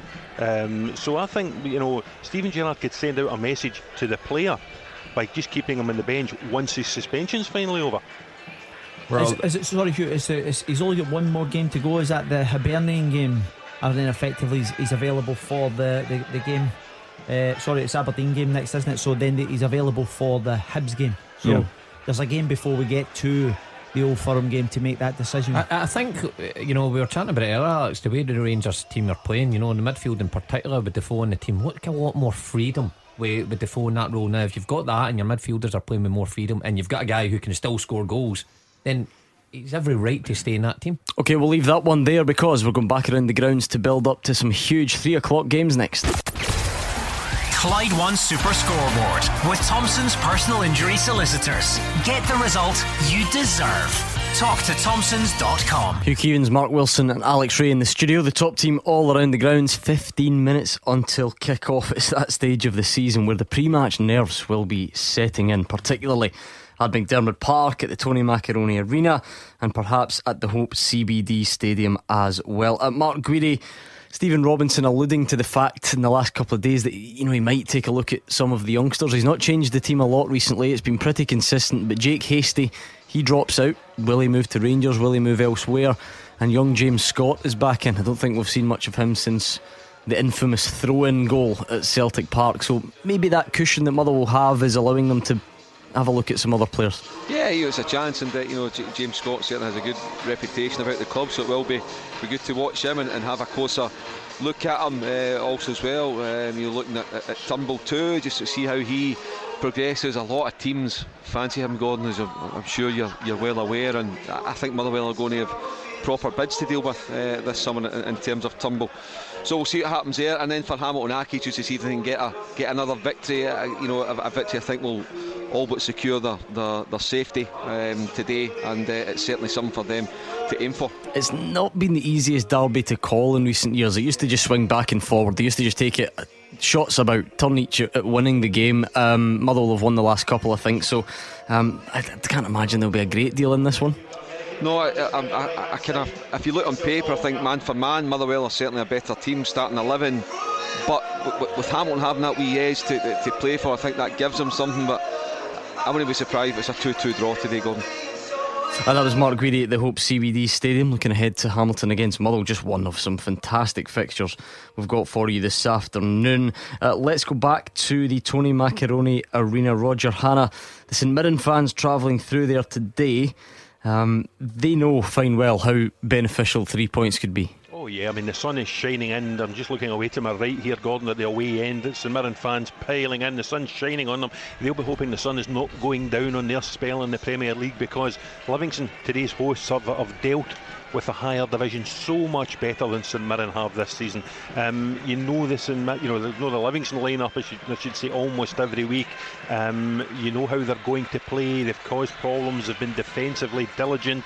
Haven't let in as many goals, anything like as many goals as St Mirren, and they look a team well set for the Premiership. St Mirren at no stage through the season, be it with Alan Stubbs, be it with Oren Kearney, have particularly convinced you that they're going to stay in this league. And even now, with 5 games to go, there's only 3 points separating them with that automatic relegation. It seems a long way, those 4 points to Hamilton and safety. So today and every game subsequent to this, Gordon, is going to be huge for the future of St Mirren. They need guys like Danny Mullen, who cut his teeth here at Livingston, to step up to the mark and start scoring goals. Anders Dreyer, who showed a bit of courage taking that penalty at Hamilton before the split. They need a big display from him. Brad Lyons, who's impressed in flashes since coming up on loan from Blackburn Rovers, is another one. Oren Kearney needs his big players to start stepping up to the plate. Otherwise, the anxiety and the stress and the worry that these St Mirren supporters are bringing with them into the Tony Macaroni this afternoon is going to linger for another 4 games. Similarities with the Lanarkshire derby, Roger, in that St Mirren are the ones that really have to win, really have that incentive. Livingston in a safe position, not as much to play for. Do you think that does come into the equation? I'm never sure it does. You could look at the other side of the coin and say, Livingston are unburdened of any worries or anxiety, and they're free to play. They've got good players. You look at Ryan Hardy, he's one of like. There's plenty of support pouring forward to get close to him. The likes of Lawless and Sybil and Robinson. And St Mirren don't play well here, Gordon. They played here twice in the calendar year of 2018, lost twice, conceded 7 goals in the process, once in the Championship coming up, once in the Premiership, once they were up, so they don't seem to like it here. And Oran Kearney were hoping that doesn't add to the pressures this afternoon. They did get a win at home to Livy the last time they met. Ryan Flynn scored that dramatic last minute winner at Paisley a few weeks ago, and that has been crucial in getting them away from Dundee. So if I could sign up for one of those 2-2 draws Mark Guidi's promised us at Hamilton, I would take that this afternoon, and I have a feeling Oran Kearney might take it as well. Just shows you how things change in football, Roger. Hannah, I'm just thinking back to this time last year. This is when trophies start to be handed out. It'll be roundabout now when St Mirren romped to the Championship. They were very impressive. They had an impressive squad. Lewis Morgan, Jack Ross leading them from the dugout. Who would have predicted then that not only Livingston would join them, but then would completely outperform them in the top flight? Yeah, and you look at the St Mirren team, it's unrecognisable from that one. I was there the day they clinched the title at Paisley. I think we had Jack Ross and Steve McGinn on the show that night, and the whole place was alive at the thought of going back to the Premiership, and it's been one long disappointment for St Mirren this season. Alan Stubbs, the man who was brought in to replace Jack Ross, it didn't work for him. Oran Kearney, it's taken him time. They've both changed the squad immeasurably. I think there's only about 4 of the team that came up less than a year ago starting this afternoon for St Mirren. They are unrecognisable. The performances have been unrecognisable, from the swagger they had last season with the likes of Lewis Morgan and players like that. Even the Stephen McGinns and the Paul McGinns, hard though they've worked this season, even they haven't been able to show the quality that they showed in that Championship winning season. So it's been a season of disappointment, as we say, for these St Mirren fans, but with 5 games to go, they can still rescue it. Killie Aberdeen is the game that Andrew McLean is watching. Andrew, I'm sure these two gentlemen won't be thinking too much about the Scotland job, but that's certainly one of the subplots this afternoon if you go by the speculation in the last couple of days. Yeah, and it's just a credit to the job that these two managers have done at these two clubs over the past few years. I mean, you look at Steve Clarke, where Kilmarnock were when he came in, when he put pen to paper on his deal, they were sat at the foot of the table, and I don't think anyone would imagine that they'd be, challenging for a place in Europe, and he certainly measured with his expectations. Steve Clarke, he was asked about Europe yesterday. He's asked about Europe quite a lot, and he never really wants to comment on it. He said their goal for this season their goal at the moment is to beat last season's points tally, which they're 1 off at the moment, so a win today would better that, and then he said they would then look at their expectations past that. But I mean, he's done a fabulous job. He's brought the fans back to Rugby Park. He's got players playing to their full potential, and it's no wonder that he is one of the names in the running.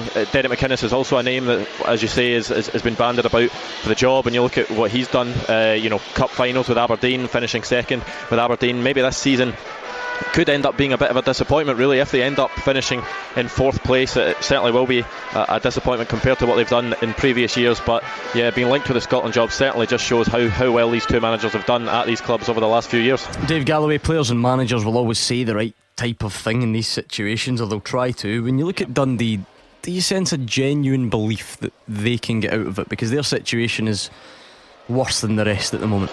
Of course, Gordon. Yeah, the feeling in the Dark Blues camp is that they just need one win to kind of light the blue touch paper, if you like, spark a recovery that could see them somehow avoid the drop. But of course, that is the big question, isn't it? After all, they've suffered 7 defeats on the spin. They must win today, pure and simple. To do that, they must have a cutting edge. Now, that's the thinking behind bringing in Scott Wright to supply the ammunition for Kenny Miller, who's also back in the starting lineup, and Craig Curran. Should be a really tense one today, not one for the purists, I reckon. Here's Jim McIntyre. If I was going into the game in the last 7 games we hadn't shown anything at all, then I'd be seriously concerned. But the fact of the matter is we've shown plenty in a lot of those games. Where we've let ourselves down is we've not been clinical and we've not been good enough in both boxes, but you're still having periods of play. So that's the positives that we show the players. In terms of the confidence within the group, we don't allow people to go about, with their faces, hitting the floor. It's about showing them the good things and showing them the things that they can be better at, and it's as simple as that. Fraser Wishart, you're watching Partick Thistle Alloa, but again, similar to the bottom of the Premiership, it's not just about that game. You look at Queen of the South Dunfermline, and perhaps more importantly, Falkirk Morton, not only with everything at stake, but with the Ray McKinnon factor thrown in as well. What an afternoon in the Championship. Yeah, it's a huge afternoon. You're right, Gordon, and the teams in the bottom half are also playing each other as well. And from a Partick Thistle perspective, there's a nice crowd coming in here to Jackie Cosbin stand, coming in great numbers, and many of the older ones will have seen this time and time again over their life of supporting Partick Thistle. They'll probably tell you it's part of supporting Partick Thistle is the nerves and the ups and downs, and it might just be the first 20 minutes will be vital for Thistles. How do they handle the nerves? Because the crowd will get right behind them, no doubt about that. But if after 20 minutes Alloa are ahead or Thistle aren't playing well, then they can start to maybe get on the players' backs as well, and that can mean that the confidence can just go. But they must come here in good fettle. Partick Thistle, they've actually been playing really well since January. They've managed to get themselves, they were almost isolated at the bottom, and I think Gary Caldwell made a quote during the week saying they were 4th in terms of points gained since January. So he'll be getting that message across to his team. Don't think about what went on before, think about recent form. And they came off the park last week with a good result, but then found out they were back to bottom of the table because Falkirk won and Alloa won as well. So a big 90 minutes here. But for Alloa, they know a win, and that's them virtually safe, and a win would be absolutely incredible. So looking forward to this one, and I think the first 20 minutes will be absolutely key. I do think Thistle will just get it. I think it'll be a nervy 2-1 win for Partick Thistle. I think Falkirk will win at the bottom of the table as well, and all of a sudden everybody will be involved in the relegation battle for the next couple of weeks. Not a penny for the thoughts of Ray McKinnon, Hugh Keevins at this moment in time. Who, if any of those teams get relegated, there will be quite the outcry, depending on what side you're on. Wouldn't Morton just love to make it a bad afternoon for Ray McKinnon? Wouldn't they just love that in a country where football runs on malice? That would be just perfect for them. So I'm not sure that Falkirk are out of the woods yet, and neither are Partick Thistle. I think if you're an Alloa player, the pride that you must have in the job that you've done is sky high, and I think they might want to finish it all off today. I'm not sure Thistle will take all 3 points. The sun is shining, the scene is set. The 3 o'clock kickoffs and your first half teaser are coming up next. The team with the biggest support in Glasgow and the West. This is Clyde One Super Scoreboard.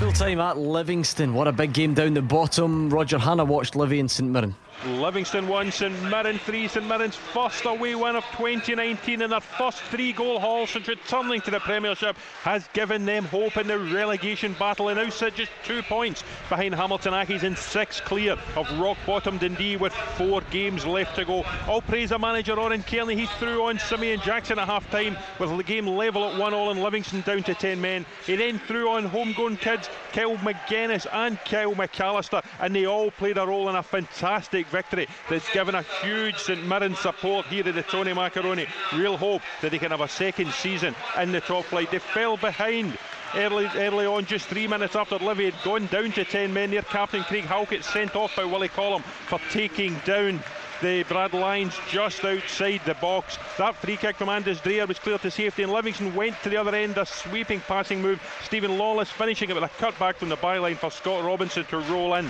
for 1-0. 6 minutes later it was 1-1. Paul McGinn scoring from an improbable angle near the byline, blasting a low shot past Liam Kelly and into the back of the net to level it. St Mirren didn't have the best of the first half, but they dominated the second half after Kearney withdrew centre half Gary McKenzie and threw on centre forward Simeon Jackson. They had corner after corner. Danny Mullen had a shot deflected wide for a corner, and then Kearney threw on McAllister for Lions. He threw on McGuinness for Erhahon, and in 78 minutes they got the breakthrough just moments after McGuinness' drive had been brilliantly pushed out by the Livingston goalkeeper Liam Kelly. There was a breakthrough, a fantastic snapshot from former Livingston striker Mullen from 22 yards, fizzed off the surface past Kelly and into the bottom corner. St Mirren weren't content to sit back, and they got a third a couple of minutes later. this time McAllister, the first substitute involved. A bustling run from the centre of the park through to the edge of the box. A powerful shot. Kelly got both hands behind it, but he managed to spill it. And there was Jackson, the spot kick sinner just a few weeks ago. Suddenly a hero knocking home the loose ball for 3-1. It could have been 4 in the dying moments. Mullins sclaffing a shot wide when clear on the left hand side. But this will do Orankearney. St Mirren suddenly think they can stay up. Livingston 1, St Mirren 3. The Lanarkshire derby's finished. Mark Guidi watched it. Full time, Hamilton Accies at 1, Motherwell 1, and another precious point for Accies as they bid to beat the drop. This point should probably be enough to make sure they don't finish bottom, and now it's all about a scrap with St Mirren to see who ends up in the playoff. They recovered well because they were a goal down on the half-hour mark, and deservedly so for Motherwell as they controlled the opening 45 minutes. It was that man David Turnbull, the man in demand at Firth Park. He scored on the half-hour. It was a cross by Liam Grinshaw to the back post. The Hamilton Accies defence were caught napping, and Turnbull nicked in just to volley home sweetly from 5 yards past Gary Woods. After the break, Hamilton came more into the game. Aaron McGowan had a couple of efforts from long range that tested Mark Gillespie, and then Hamilton made a significant substitute because they took off their captain Danny McKinnon. He was having a tasty battle in the middle of the park with Alex Goran. He was in danger of being sent off, and it was a situation well handled by referee Don Robertson, but Brian Rice took off his captain, and then Hamilton seemed to step up again. Tony Andrew was pulling the strings in the middle of the park, and it was no surprise to see them get an equaliser in the 83rd minute, but it was a disaster for Liam Grinshaw. He made a mistake at the back, very careless with a pass, and there was the Aki substitute Marius Ompo to nick in, and he drilled it home with made no mistake from 12 yards out to give them a precious point. And also Motherwell have their goalkeeper Mark Gillespie to thank because he made a stunning save in the final seconds of the game to deny George Oakley a point in this Lanarkshire derby. Point apiece, just about right. It was entertaining, it was dramatic, and it rolls on. Full time at the Hope CBD Stadium. Hamilton Accies 1, Motherwell 1. Can't promise you sparkling football, but wait till you hear the full time report from Rugby Park. An incredible afternoon. Let's go to McDermott first. St Johnstone and Dundee. Dave Galloway. St Johnstone 2, Dundee 0. Dundee playing towards the end, holding their sizeable travelling support. We're looking to start on the front foot, but the hosts got on top with Kennedy on the left wing causing plenty problems. His effort from a tight angle forced a smart save from Deng. He also crossed for Henry, who saw his header impressively turned around the post by the visiting goalie. And Henry, 6 yards out, headed Tanser's cross wide when a goal looked certain. Saints certainly looking the more dangerous team then, and Kane headed Kennedy's cross straight at the keeper. Dundee, though, almost snatched the lead when McGowan fizzed a 20-yarder just over the bar. The home team deservedly went ahead in the 54th minute with a brilliant Tanser free kick from around 20 yards. The left back curling the ball up and over the wall and into the top corner of the net. No surprise when it was 2-0 after 68 minutes. Foster's cross converted by Nelson's diving header. Kennedy almost scored Saints' third goal, his powerful drive from 20 yards after a neat turn forcing a fine save from Deng. Dundee nearly got a goal back when Nelson's ball right across the goalmouth was just beyond Curran's reach. But all in all, a very comfortable win indeed for Saints, the margin of which could well have been a lot wider, and that's 8 losses in a row now for the D's, who are now 6 points adrift at the foot of the Premiership with 4 matches to go. St Johnstone 2, Dundee 0. What is happening at Rugby Park, Andrew McLean? Well, it's finished Kilmarnock 0, Aberdeen 1, and a really bad tempered game here where the home side finished with not 10 men, not 9 men, but 8 men after Rory McKenzie was sent off late on. But much of the game was dominated by tackles, fouls, clashes. Red cards looked inevitable in this one right from the off, and the first one came after an interesting chain of events. Around 35 minutes in, Sam Cosgrove, he was already on a booking. He went in late on Stuart Finlay. The Kilmarnock fans were screaming for a second yellow card, but only a foul was given. Then from the resulting free kick, Joe Lewis went to ground to gather the ball. Kirk Broadfoot went lunging in towards him. His studs were up. It looked as if he caught the goalkeeper in the face. A straight red card, said Stephen McLean. Kelly down to 10 men. The game continued in the same vein, but there was finally some actual football in the second half. Being a man up, Aberdeen started to dominate the ball. They looked the more dangerous side, and after 66 minutes they got their goal. Graham Shinney whipped in a corner. Scott McKenna rose the highest, and he headed it down past Daniel Bachman for the opener.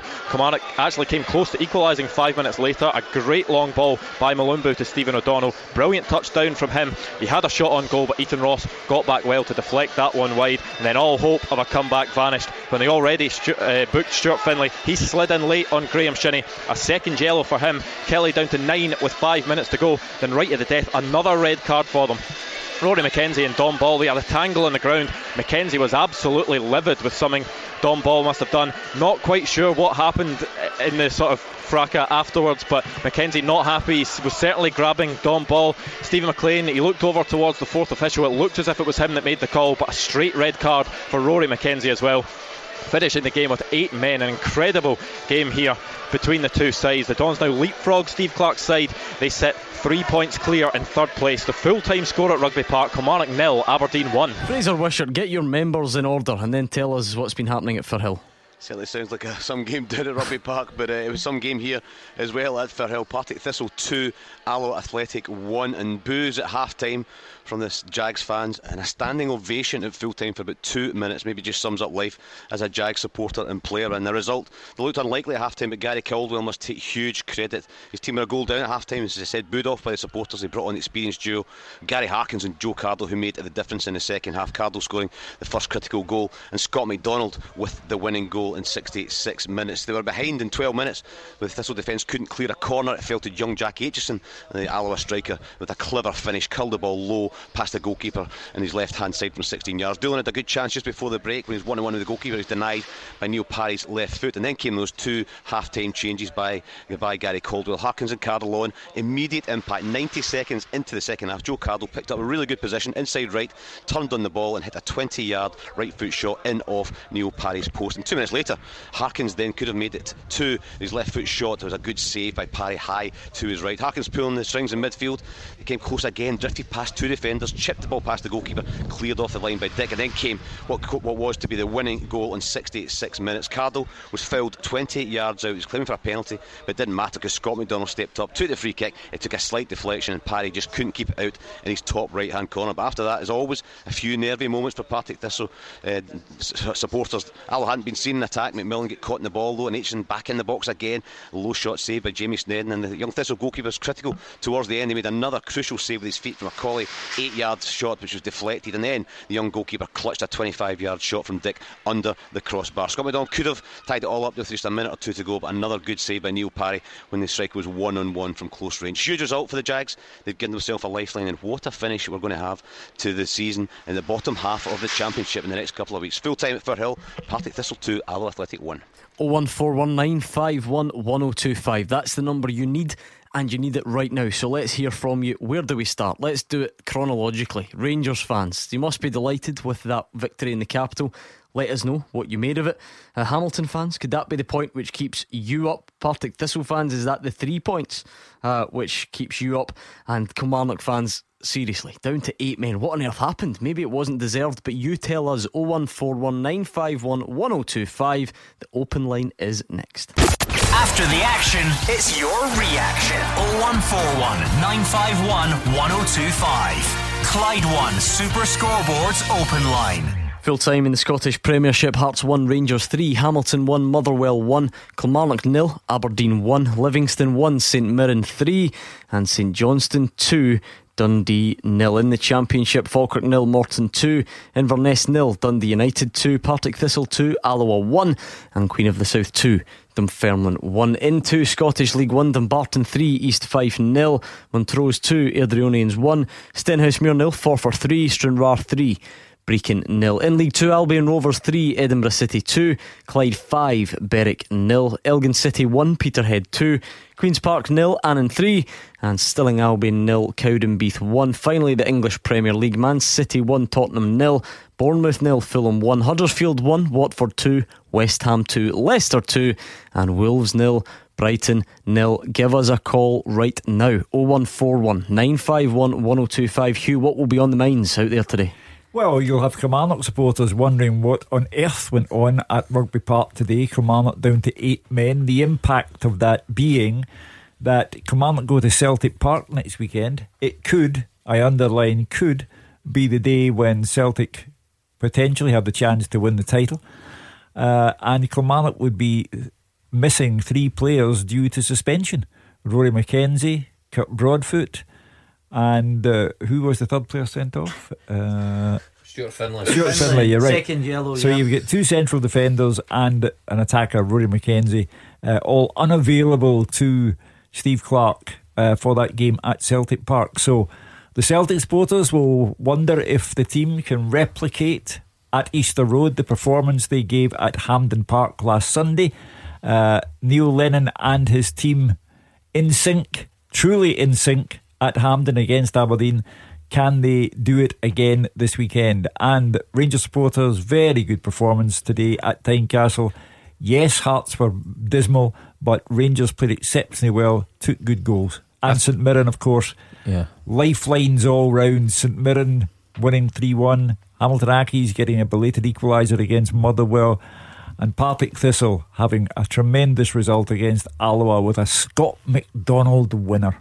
I think today's results, especially at the bottom of the table, kind of clears up the automatic relegation. You think so? It makes it slightly clearer, Gordon. They were bunched together for so much of the season. I just think that St Mirren win is huge. You know, gives them that wee bit of breathing space. Dundee losing again without scoring, that would tend to suggest that they will be the team to drop out the division automatically, and then the playoff place is up for grabs. But at the top of the league, Aberdeen winning, Gordon, I'm looking at the fixture. I wonder, is it still possible? Do you think that Aberdeen could snatch second? You were saying that they would love third, but I mean, winning today, they play Rangers. When did they play Rangers? Is it pretty soon? So I mean, it's still up for grabs. It's still possible. Derek McInnes has gave himself a fighting chance at that. And Partick Thistle, what a huge result that was. Great job that Jim Goodwin's doing, but Thistle badly needed that result today. Rangers play Aberdeen at Ibrox next weekend, Gordon. I think it's next Sunday the game is, isn't it? I think it's next Sunday, but anyway, they play them next weekend, so that may well decide. If Aberdeen win that and they've shown they can win at Ibrox, it takes it to 2 points with big games to come for either side, so it still makes it interesting. Celtic go to Hibs tomorrow. We've got the Scotland managerial vacancy.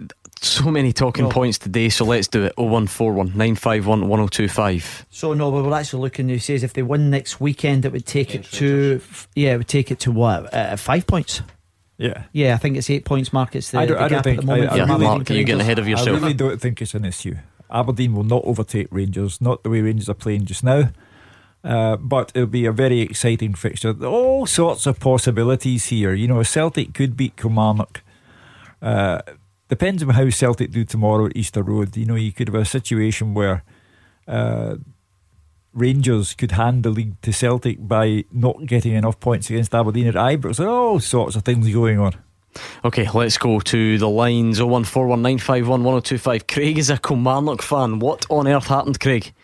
I'm just on the way back to the game there, and realistically I don't think either team done anything wrong in terms of their performances, but it's just the refereeing performance from Stephen McLean the other day. I hate to come on Super Scoreboard and talk about referees, because whenever I hear it myself I'm just like, I'll give over. But 3 players sent off, you've got Kurt Broadfoot who's going in for a 50-50 trying to win the ball. I couldn't exactly see it clear from where I was sitting in the stand, but it looked as if he was going for the ball. Stuart Finlay, a second yellow card for going up for a header.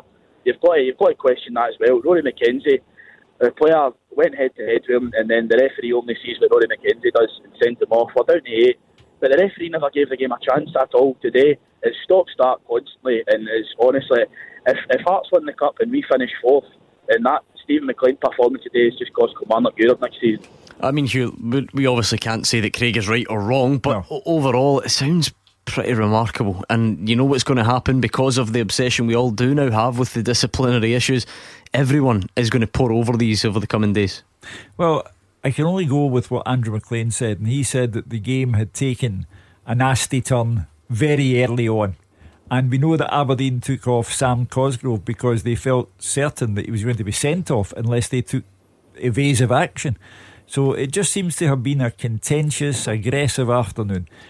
We can't comment, Craig, on any of the individual incidents that you refer to because we didn't see them, but it was certainly a bad day, and it has consequences for Kilmarnock because you play Celtic next weekend minus 3 players under suspension. Craig, overall, I mean, Andrew is a reporter, not saying that means he's right, but he was telling us that it was just overall very scrappy, lots of fouls, lots of tackles. Was that the feeling you got from it?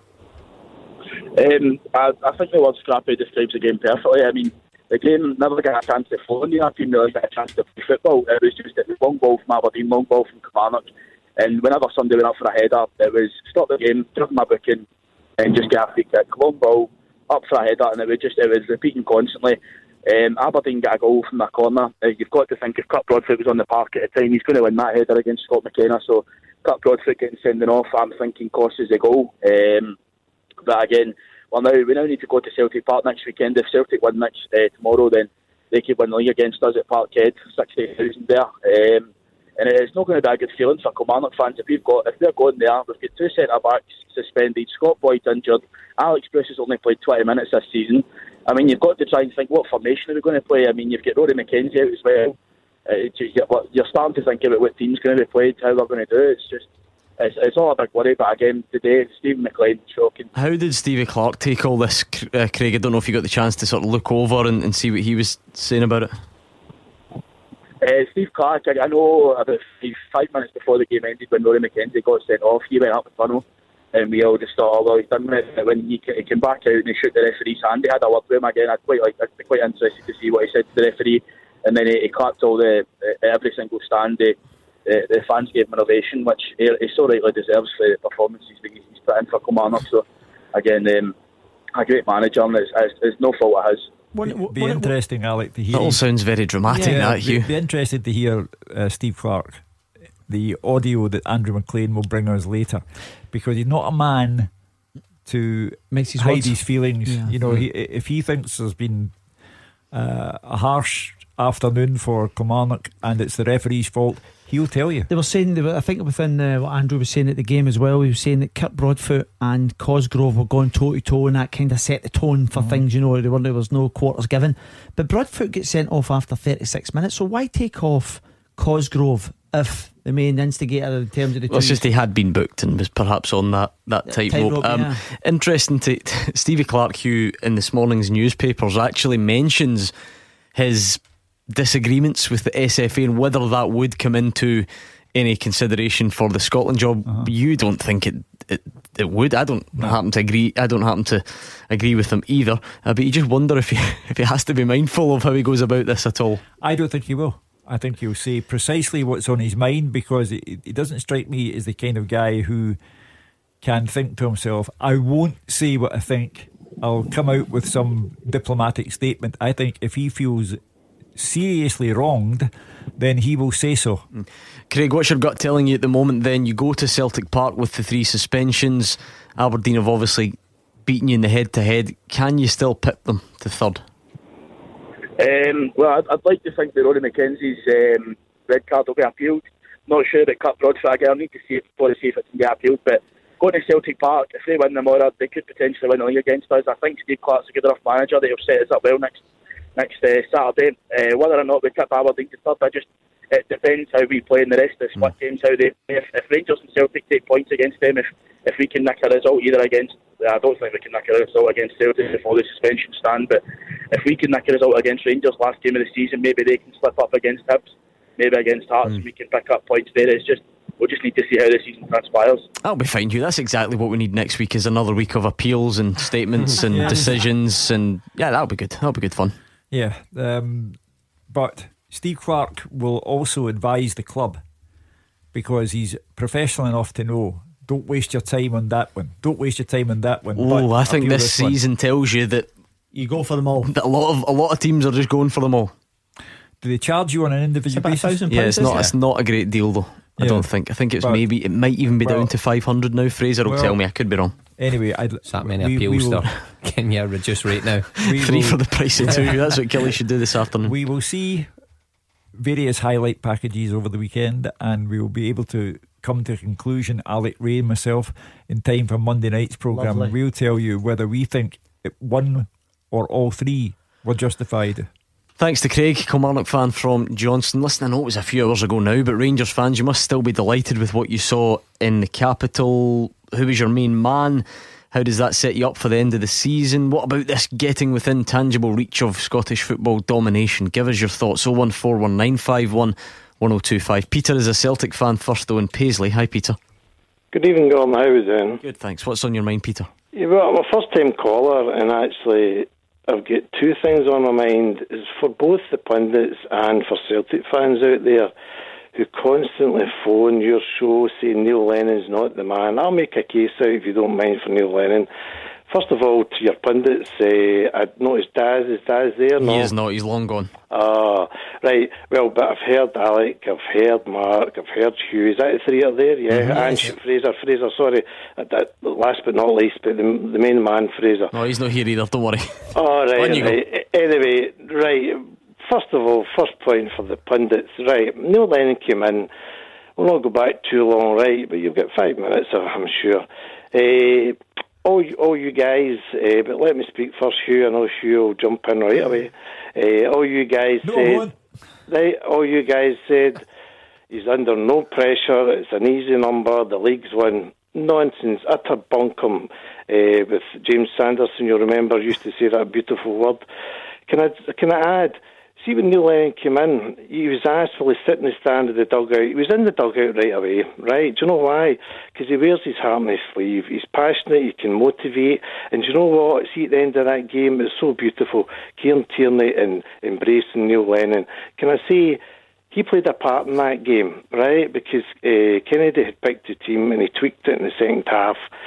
Celtic were 8 points ahead, if you recall. If Celtic hadn't beat that night, it was down to 5. I believe the Noisy Neighbours had beat Dundee 4-0 that night. 5 points going into Easter Road. The Noisy Neighbours played Hibs on the Friday. They dropped points. That could quite conceivably. I know you'll say about ifs, buts, maybes, but Hugh makes a life out of ifs, buts and maybes. The fact is, it could have been down to 2. Sorry? The fact it was down to 2 points, it could have been down to 2 points. I know it wasn't. That's all hypothetical now. But there's been enormous pressure. Every game has been pressure for Neil Lennon. Right? He then went to Easter Road. Can I tell you, the previous manager, you'll say, oh, you know what, I'll call him Judas. Judas couldn't win Easter Road in 4 attempts. Neil Lennon went there in his first attempt and won. Can also say the team that gave Judas the hardest games in the Premier League. Peter, can I just jump in? Is that the same Judas? It was 100% record at home you're talking about? Listen, I loved the guy, but the way he left, well, listen, you're stealing my thunder here. If you appreciate it. Sorry, on you go, Peter. Yeah, thanks. Right, so the fact is, yes, what happened was he'd 6 games against Neil Lennon's Hibs, this Judas, right? And do you know the record? 50%. Neil won 2, Judas won 2, and there was 2 draws, right? So, to my fellow Celtic fans I'm on, right, that's the pundits one side. Neil knows how to set up a team. He knows his tactics. I've just explained he's got a 50% record against Judas. The fact of the matter is he can motivate. He knows tactically. You watched the Scottish Cup semis, I hope you did. He switched his wingers. He switched Forrest for one side and Hayes for the other, interchanged, okay? He knows the game inside out. I'll be looking forward. Sorry to the Kelly fans. Celtic, 2 games to go. It'll be hard again, Easter Road. 2-1, Celtic win 2-1 is my prediction. But do you know what? There's nothing going to be so great as to go to Celtic Park to win 8 in a row in front of 60,000 Celtic fans. It's been set up. It was set up. It's written in the stars. Neil came in his first game, Hearts. He had a coin thrown at him this season at Hearts. He also was attacked here as he was the manager of Celtic. It was set up. He then goes to Easter Road first time. Judas hadn't won it, so he then won at Easter Road. Peter, I'm just going to have to leave it there because we're running out of time a little bit, but I do appreciate, with it being Easter weekend, the biblical feel to the show. That was more Judas's than I've ever experienced before. But what did you make of Peter's points? Quickly, Hugh, we covered a lot. We're running late for the break. First of all, I have always said that I thought Neil Lennon took the Celtic job under extraordinary circumstances because the club is glued to the history book. Not only did he succeed Brendan Rodgers, but he had to guarantee a treble. He had to make sure that the dream of 10 in a row stayed alive. I always expressed my sympathy because he took over at an unbelievably difficult time. I know he had the 8-point lead. However, nothing but respect for Neil Lennon, and I still think that he is the man in pole position for the job. I'll just say one other thing quickly. Very quickly. Brendan Rodgers came to Celtic, an iconic figure, and left with his reputation damaged because of timing, because he didn't let the season run its course. However, to constantly refer to the man who won 7 trophies in a row for Celtic as Judas is disrespectful in the extreme and ill becomes any Celtic supporter who does that. We're going to start hearing from the managers and their post-match reaction next. Clyde One Super Scoreboard with Thompson's personal injury solicitors. Compensation. They know the score. Talk to Thompsons.com. The games are over. The talking begins. 0141 951 1025. Clyde One Super Scoreboard's open line. Hugh Keevins, Mark Wilson and Alex Rae are here on the day in which St Mirren got the win, which just maybe saves them. Hamilton Accies get the point, which might save them as well. Rangers doing the business in the capital. 3 men sent off for Kilmarnock. We look ahead to tomorrow and we consider who the new Scotland manager might be as well. So a lot of managerial audio starting to make its way to us. I think most people are going to be interested in hearing from Stevie Clarke. Is that fair? That is undoubtedly fair, because I repeat, if there's something on his mind, he'll get it off his mind. Partick Thistle fans, where are you? Is this the result which sees you safe? I don't know if it's too early for that, but you can tell us, because here's what your manager made of it. A disappointing first half. Some choice words at half time. Change of shape. 2 substitutions. I'd love to take credit for it, but players win football games, and the players first half chose not to step forward and be brave. The players second half, I just said to them, showed incredible bravery, and I think the only team in this league that could give Alloa a goal start, and the way they were playing defensive and still have the bravery, the composure, the quality to break them down, because it wasn't easy. I said it was going to be difficult at 0-0, it was very difficult at 1-0, and they managed to do it. So delighted with the response, delighted with the result, but it's just 3 points, it's 3 games to go, and we have to focus on them starting on Tuesday night. Falkirk bottom now, what do you think you need to stay out of trouble? The league table's irrelevant. Well, it's good to be off the bottom, right? Irrelevant. It's no though, isn't it? No, it is because of points. Because of points. The league table will change. I'm sure the league table probably changed 3 or 4 times during the game today, because the points are so close, and we've got 9 points to play for. It is irrelevant just now. Trust me when I say that. So I'm not always right, but I know I'm right. So it only becomes relevant when the full-time whistle blows on the last day of the season. Correct. And I say this because I was here with Wigan. We were going down with 1.5 games to go. We were going down with 15 minutes to go, and we scored at Stoke. We won the last 2 games when we hadn't won back-to-back all season, and we stayed up quite comfortably with 40 minutes to spare, but it was quite comfortable. You do see where he's coming from, but I'm not sure it's completely irrelevant. No, but I get the logic. Listen, he's entitled to say what he wants tonight because he's done the job. The league table would have been relevant and then some had they not done their jobs properly. But for me, the story is Scott McDonald. You know, someone who was in retirement, cheerily playing 6-a-sides with Alex Rae and Mark Wilson, who is coaxed out of retirement and becomes a pivotal figure in Partick Thistle staying up, because when you score the winning goal today, you have become a pivotal figure. So well done, Skippy. 01419511025. That is the number you need. Brian's a Rangers fan. What's on your mind tonight, Brian? Hello, Gordon. Hello, panel. Hello. Before I go to my point, the previous Celtic fan, was it Peter? Yes. Yes. I think you could back your tapes. I think Peter is a bit economical with the truth. I don't think this is his first phone call. I recognise his voice right away. Now, I can't say who he is if I know his name, but I recognise his voice. Brian, you're obviously a better detective than us. I don't think that's something we really need to worry about right now. What are you thinking as far as the football goes? Well, a couple of things to say. One, let's start with possible fantasy. Rangers can still win the league this season. Now, the way they can win the league is quite simple. They win the last 4 games, and Celtic draw their 4 games and obviously lose at Ibrox. Okay, I did say that's probably fantasy, but you know football, right? The realist in me says that Celtic will probably go over the line, but I think next season is going to be incredibly close. Celtic are going to be under pressure. Yes, we'll be under pressure to stop them winning 9, but I would prefer to be us under pressure for us winning the league instead of stopping them winning 9, but obviously both things go hand in hand. Hugh Keevins, is that just pure fantasy that Brian's outlining? For every arithmetical proposition that anyone puts forward, you can have another arithmetical proposition.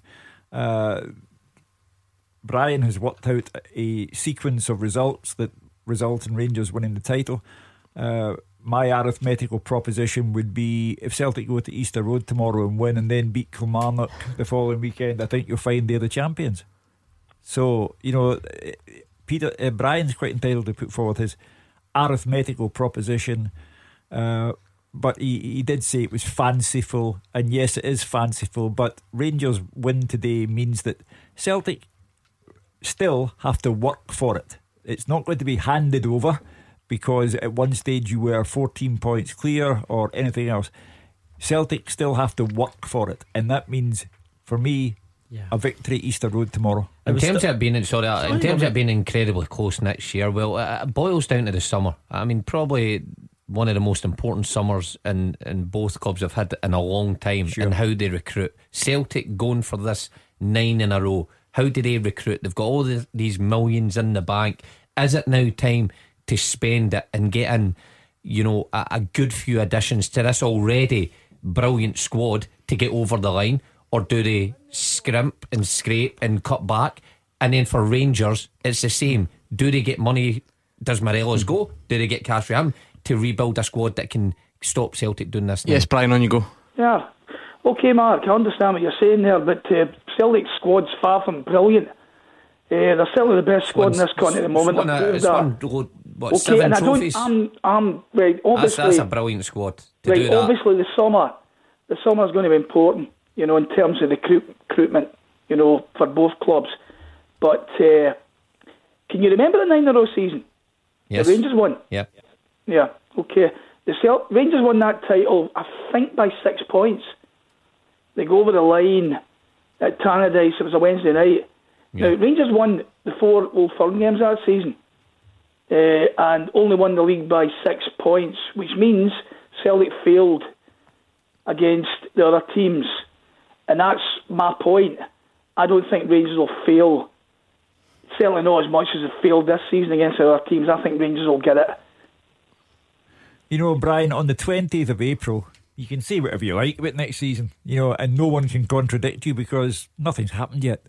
So if that's your belief, you're perfectly entitled to it, and we shall see what happens. But the recruitment that both clubs indulge in over the summer will be important. Celtic would start at an advantage in that their squad perhaps doesn't need as much tweaking as Rangers' squad does. Celtic also have money that Rangers do not have, so these are factors that are important. But as I say, on the 20th of April, you can promise anything you like next season because no one can contradict you because it hasn't started yet. Yeah, going back to Brian's first point, in terms of Rangers winning the league this year, I think that would be a bridge too far due to the fact of the points difference at the moment, Hugh, and I don't see Celtic kind of capitulating in the manner that Brian probably hopes. The summer's massive in terms of recruitment, and I think the one thing from Rangers' point of view is they're a season in. They can then reflect and see how they can actually become more consistent, what they need to their personnel. The Celtic have been pretty much oiled throughout the years where they've had the large squad, the large money. This is probably as big a turnaround of players that Celtic will have had for recent years, Mark, within that last 7 or 8 campaigns.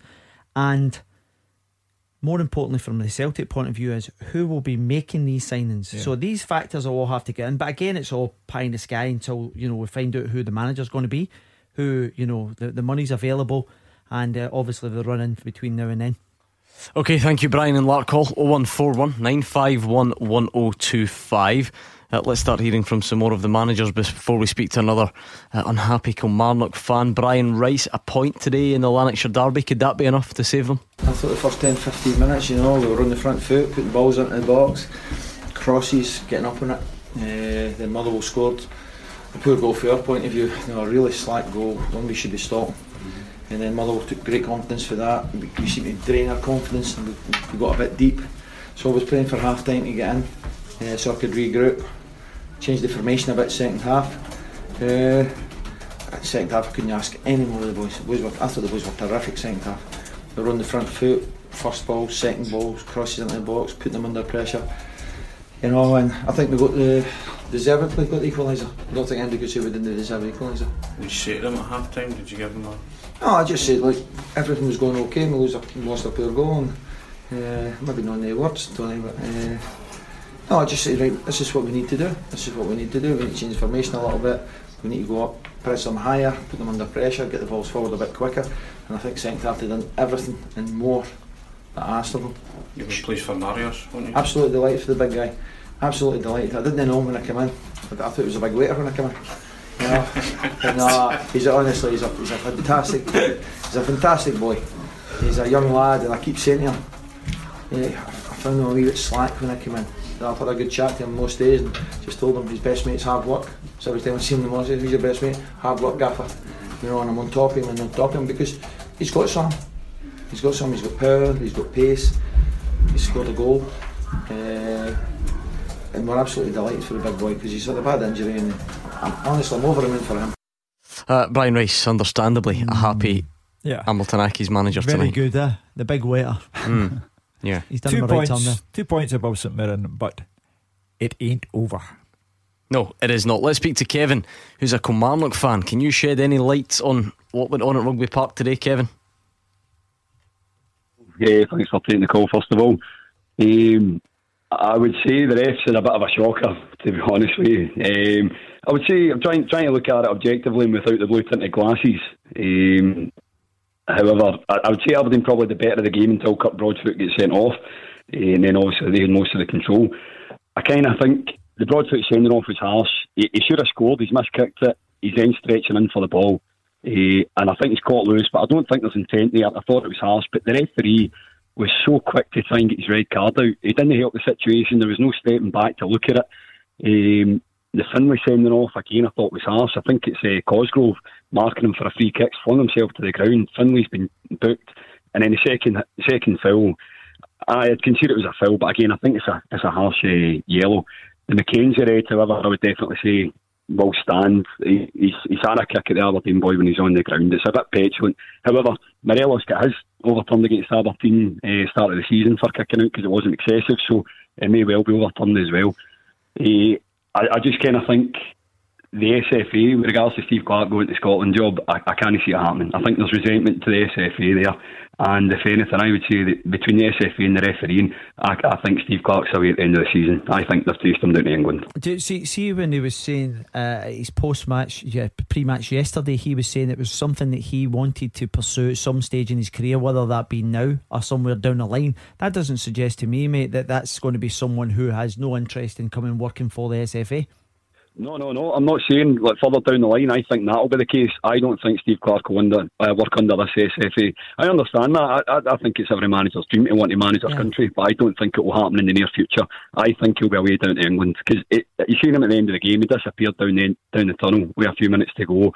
He's obviously come back out. I don't know what was said, but I think he was just scunnered with it.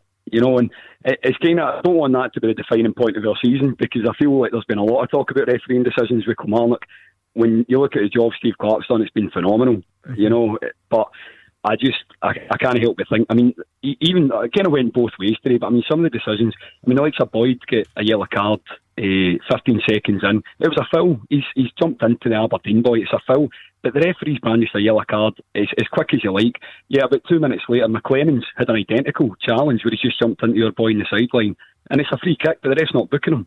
It was completely one-sided, you know, but then I kind of think as well, Derek McInnes sets his team up for that. Graham Shinney is, I think, potential to be a really good player, but he spends most of his time on the ground.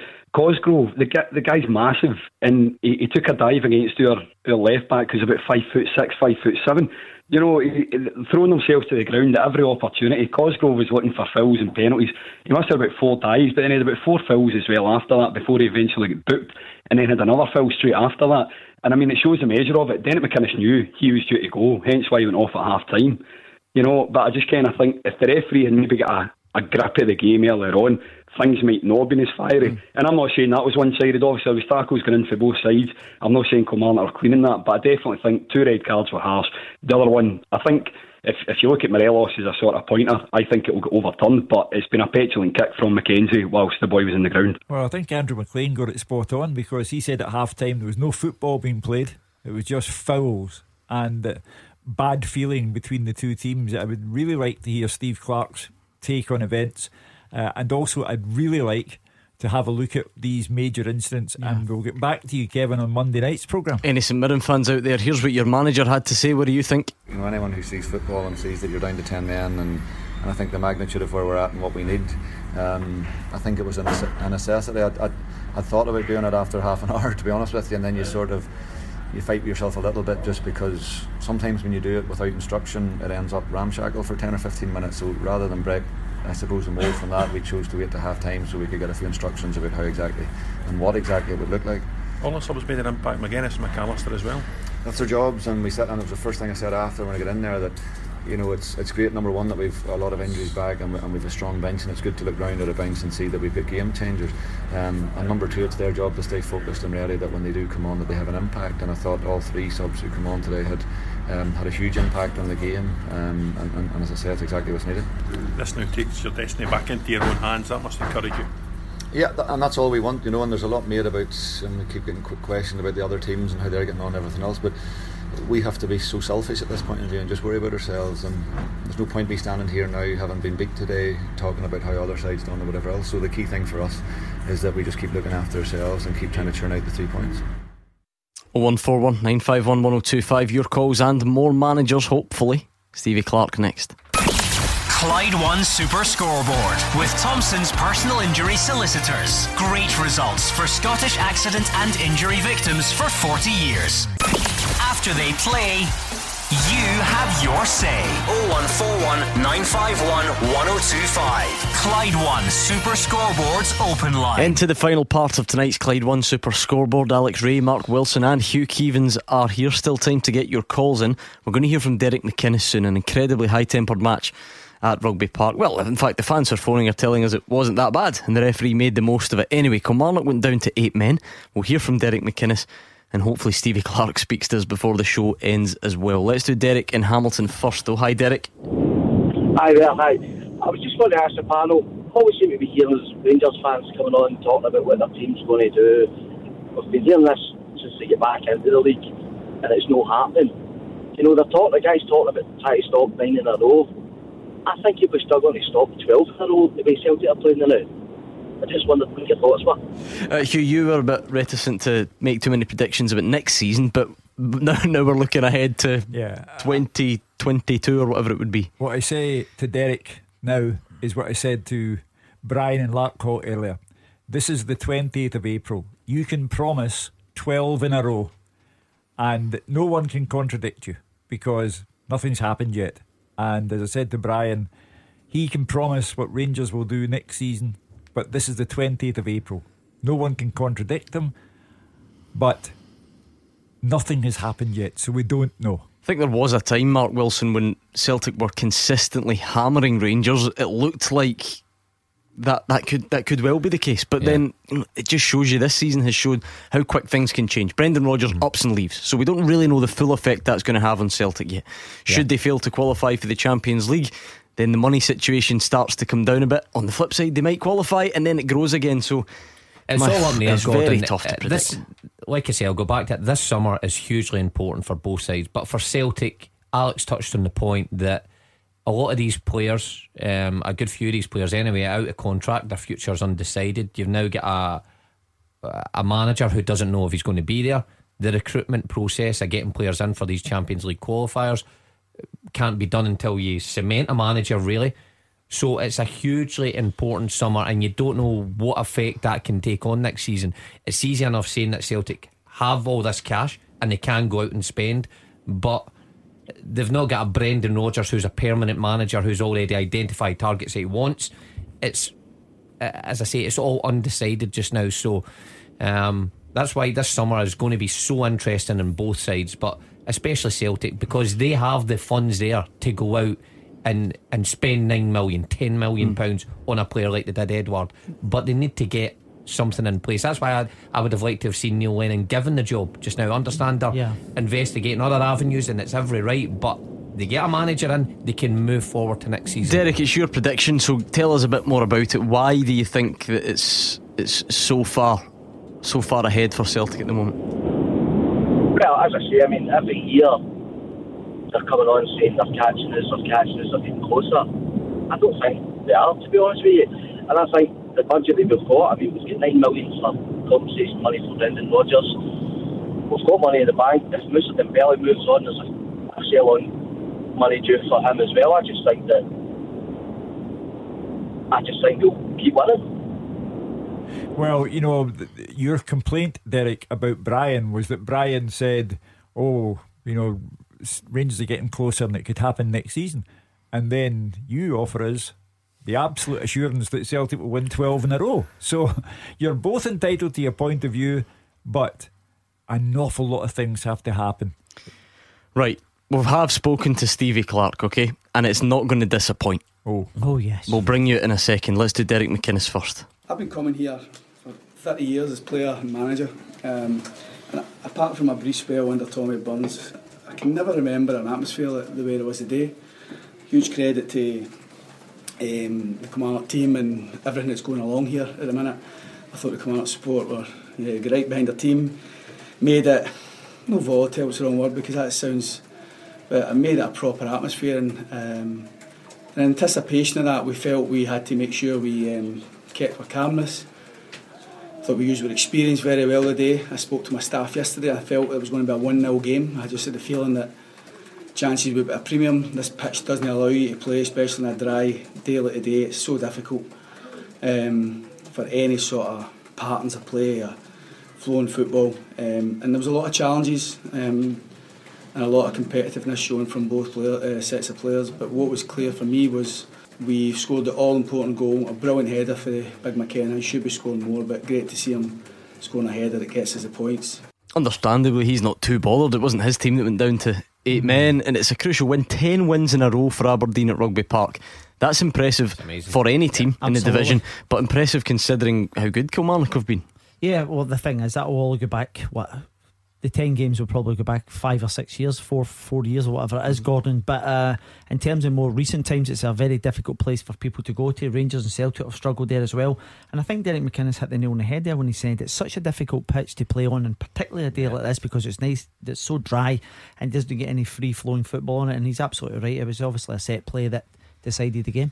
Hugh Keevins, I know when we play the manager audio, you like to get your pen and paper out. Yes. You write down the key phrases. Listen to this from Stevie Clarke. Let's assess when they pick up the phone to him and ask him if he wants the Scotland job. I don't know if they'll invite him in for a disciplinary hearing at the same time or not. Let's find out how bad it was. It might not have been that bad.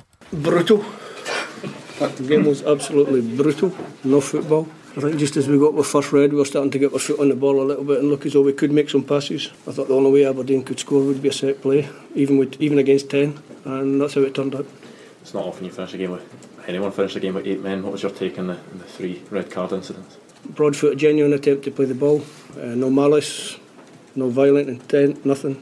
2 brave players going for the ball. Joe was particularly brave coming out. Kurt's foot just clipped a little bit at the top of the ball, which maybe made it look worse than it was. No red card, we'll appeal that one. Stuart Finney, 2 yellows, no complaints. Rory McKenzie's, the referee wasn't looking at it, so I can only assume it's come from the 4th. Standing next to me, he couldn't see it. And also, having seen it back on video, it's almost nothing. So we'll appeal that one as well. It wasn't an easy game to referee for anybody, but you would acknowledge that, just right. Yeah, but a good referee could handle it. Good referees can handle good, difficult games. And ultimately, Steve, you've lost the game which could be so important in getting a European place. How does that look now? I don't think I've ever sat here and mentioned European places, so I would like to get more points than we got last season. We're 1 point behind that target. We've got 4 games to go. Nice easy one next week without my 2 first choice centre halves at the moment. We'll regroup through the week. We'll try and get together and we'll try and beat 59 points. That's our next target. There's more to come, Hugh Keevins, so I will bring you that. I think that's the more tame of the sections from Stevie Clarke. Well, at least he's clarified matters. They will appeal 2 of the 3 red cards, and a telling phrase there, a telling sentence, a good referee would handle it, which means, let me not put words in the man's mouth, but that seems incredibly like the man who was refereeing it today wasn't a good referee. So he has made himself abundantly clear. I knew that if he had something to say, we'd get it off his chest. I don't think it matters. He's not applying to the SFA disciplinary committee for a job as Scotland manager. Should he ever show solid interest in it, he would be an SFA employee. So I don't think SFA v Steve Clarke is an issue, but I'll confine myself to today's game, and he clearly feels that injustices have taken place, and he'll see what can be done to correct 2 of the injustices. And he's also said in the case of Stuart Finlay, no complaints, 2 yellow cards, and off he goes. So he's owned up to that one. Let's listen to another brief part from Stevie Clarke as well. There's a lot more to it, but we're just running out of time here. I just went over and congratulated him and told him it was the worst refereeing performance I'd ever seen in my career. And it's a long career. Well, that again, I repeat, he was never going to disguise his feelings. He feels it's the worst refereeing performance he's ever seen in his career, and this is a man who's worked with. I think I will explain, just because I simply don't have enough time to play the clip, Hugh Keevins. But there's another quote, and this is the bit I was referring to, I must say, earlier on. He says he says McLean feels the pressure refereeing here because his dad played here, and therefore he overcompensates. He's going to request that he never referees Kilmarnock again. Well, I don't think that managers who make those requests ever have them granted, because he cannot decide who referees his games and who doesn't. But again, he's got it off his chest.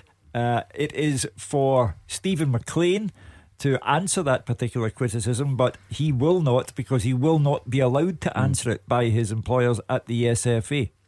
Yeah, the problem usually comes, and I don't know, you can't second guess all of these things. The problem usually comes, what is it, when you infer bias? Yes. And that doesn't sound great if we're talking about reasons for giving decisions. So that's usually what gets you in a bit of bother. It's a peculiar form of bias that you're implying, because you're saying that he's overcompensating for the fact that his dad was a Kilmarnock player. Reverse bias, whatever it would be. But the bottom line here is, John Fleming at the SFA, the man in charge of referees, will not accede to requests for certain referees never to referee certain clubs. OK, Hugh, it was quite a day. See us out.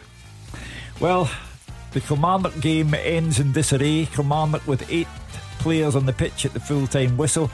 Steve Clarke will appeal 2 out of 3 red cards because he wants to have a strong team to play Celtic next weekend at Celtic Park in what could be a title decider. It will only be a title decider if Celtic go to Easter Road tomorrow and beat Paul Heckingbottom's Hibs. What a game that promises to be. Yet another dramatic day in Scottish football. We're back on Monday night from 6 o'clock. I'll be here with Hugh Keevins and Alex Ray. Michael's in next on the GBX. You'll enjoy that in the sun.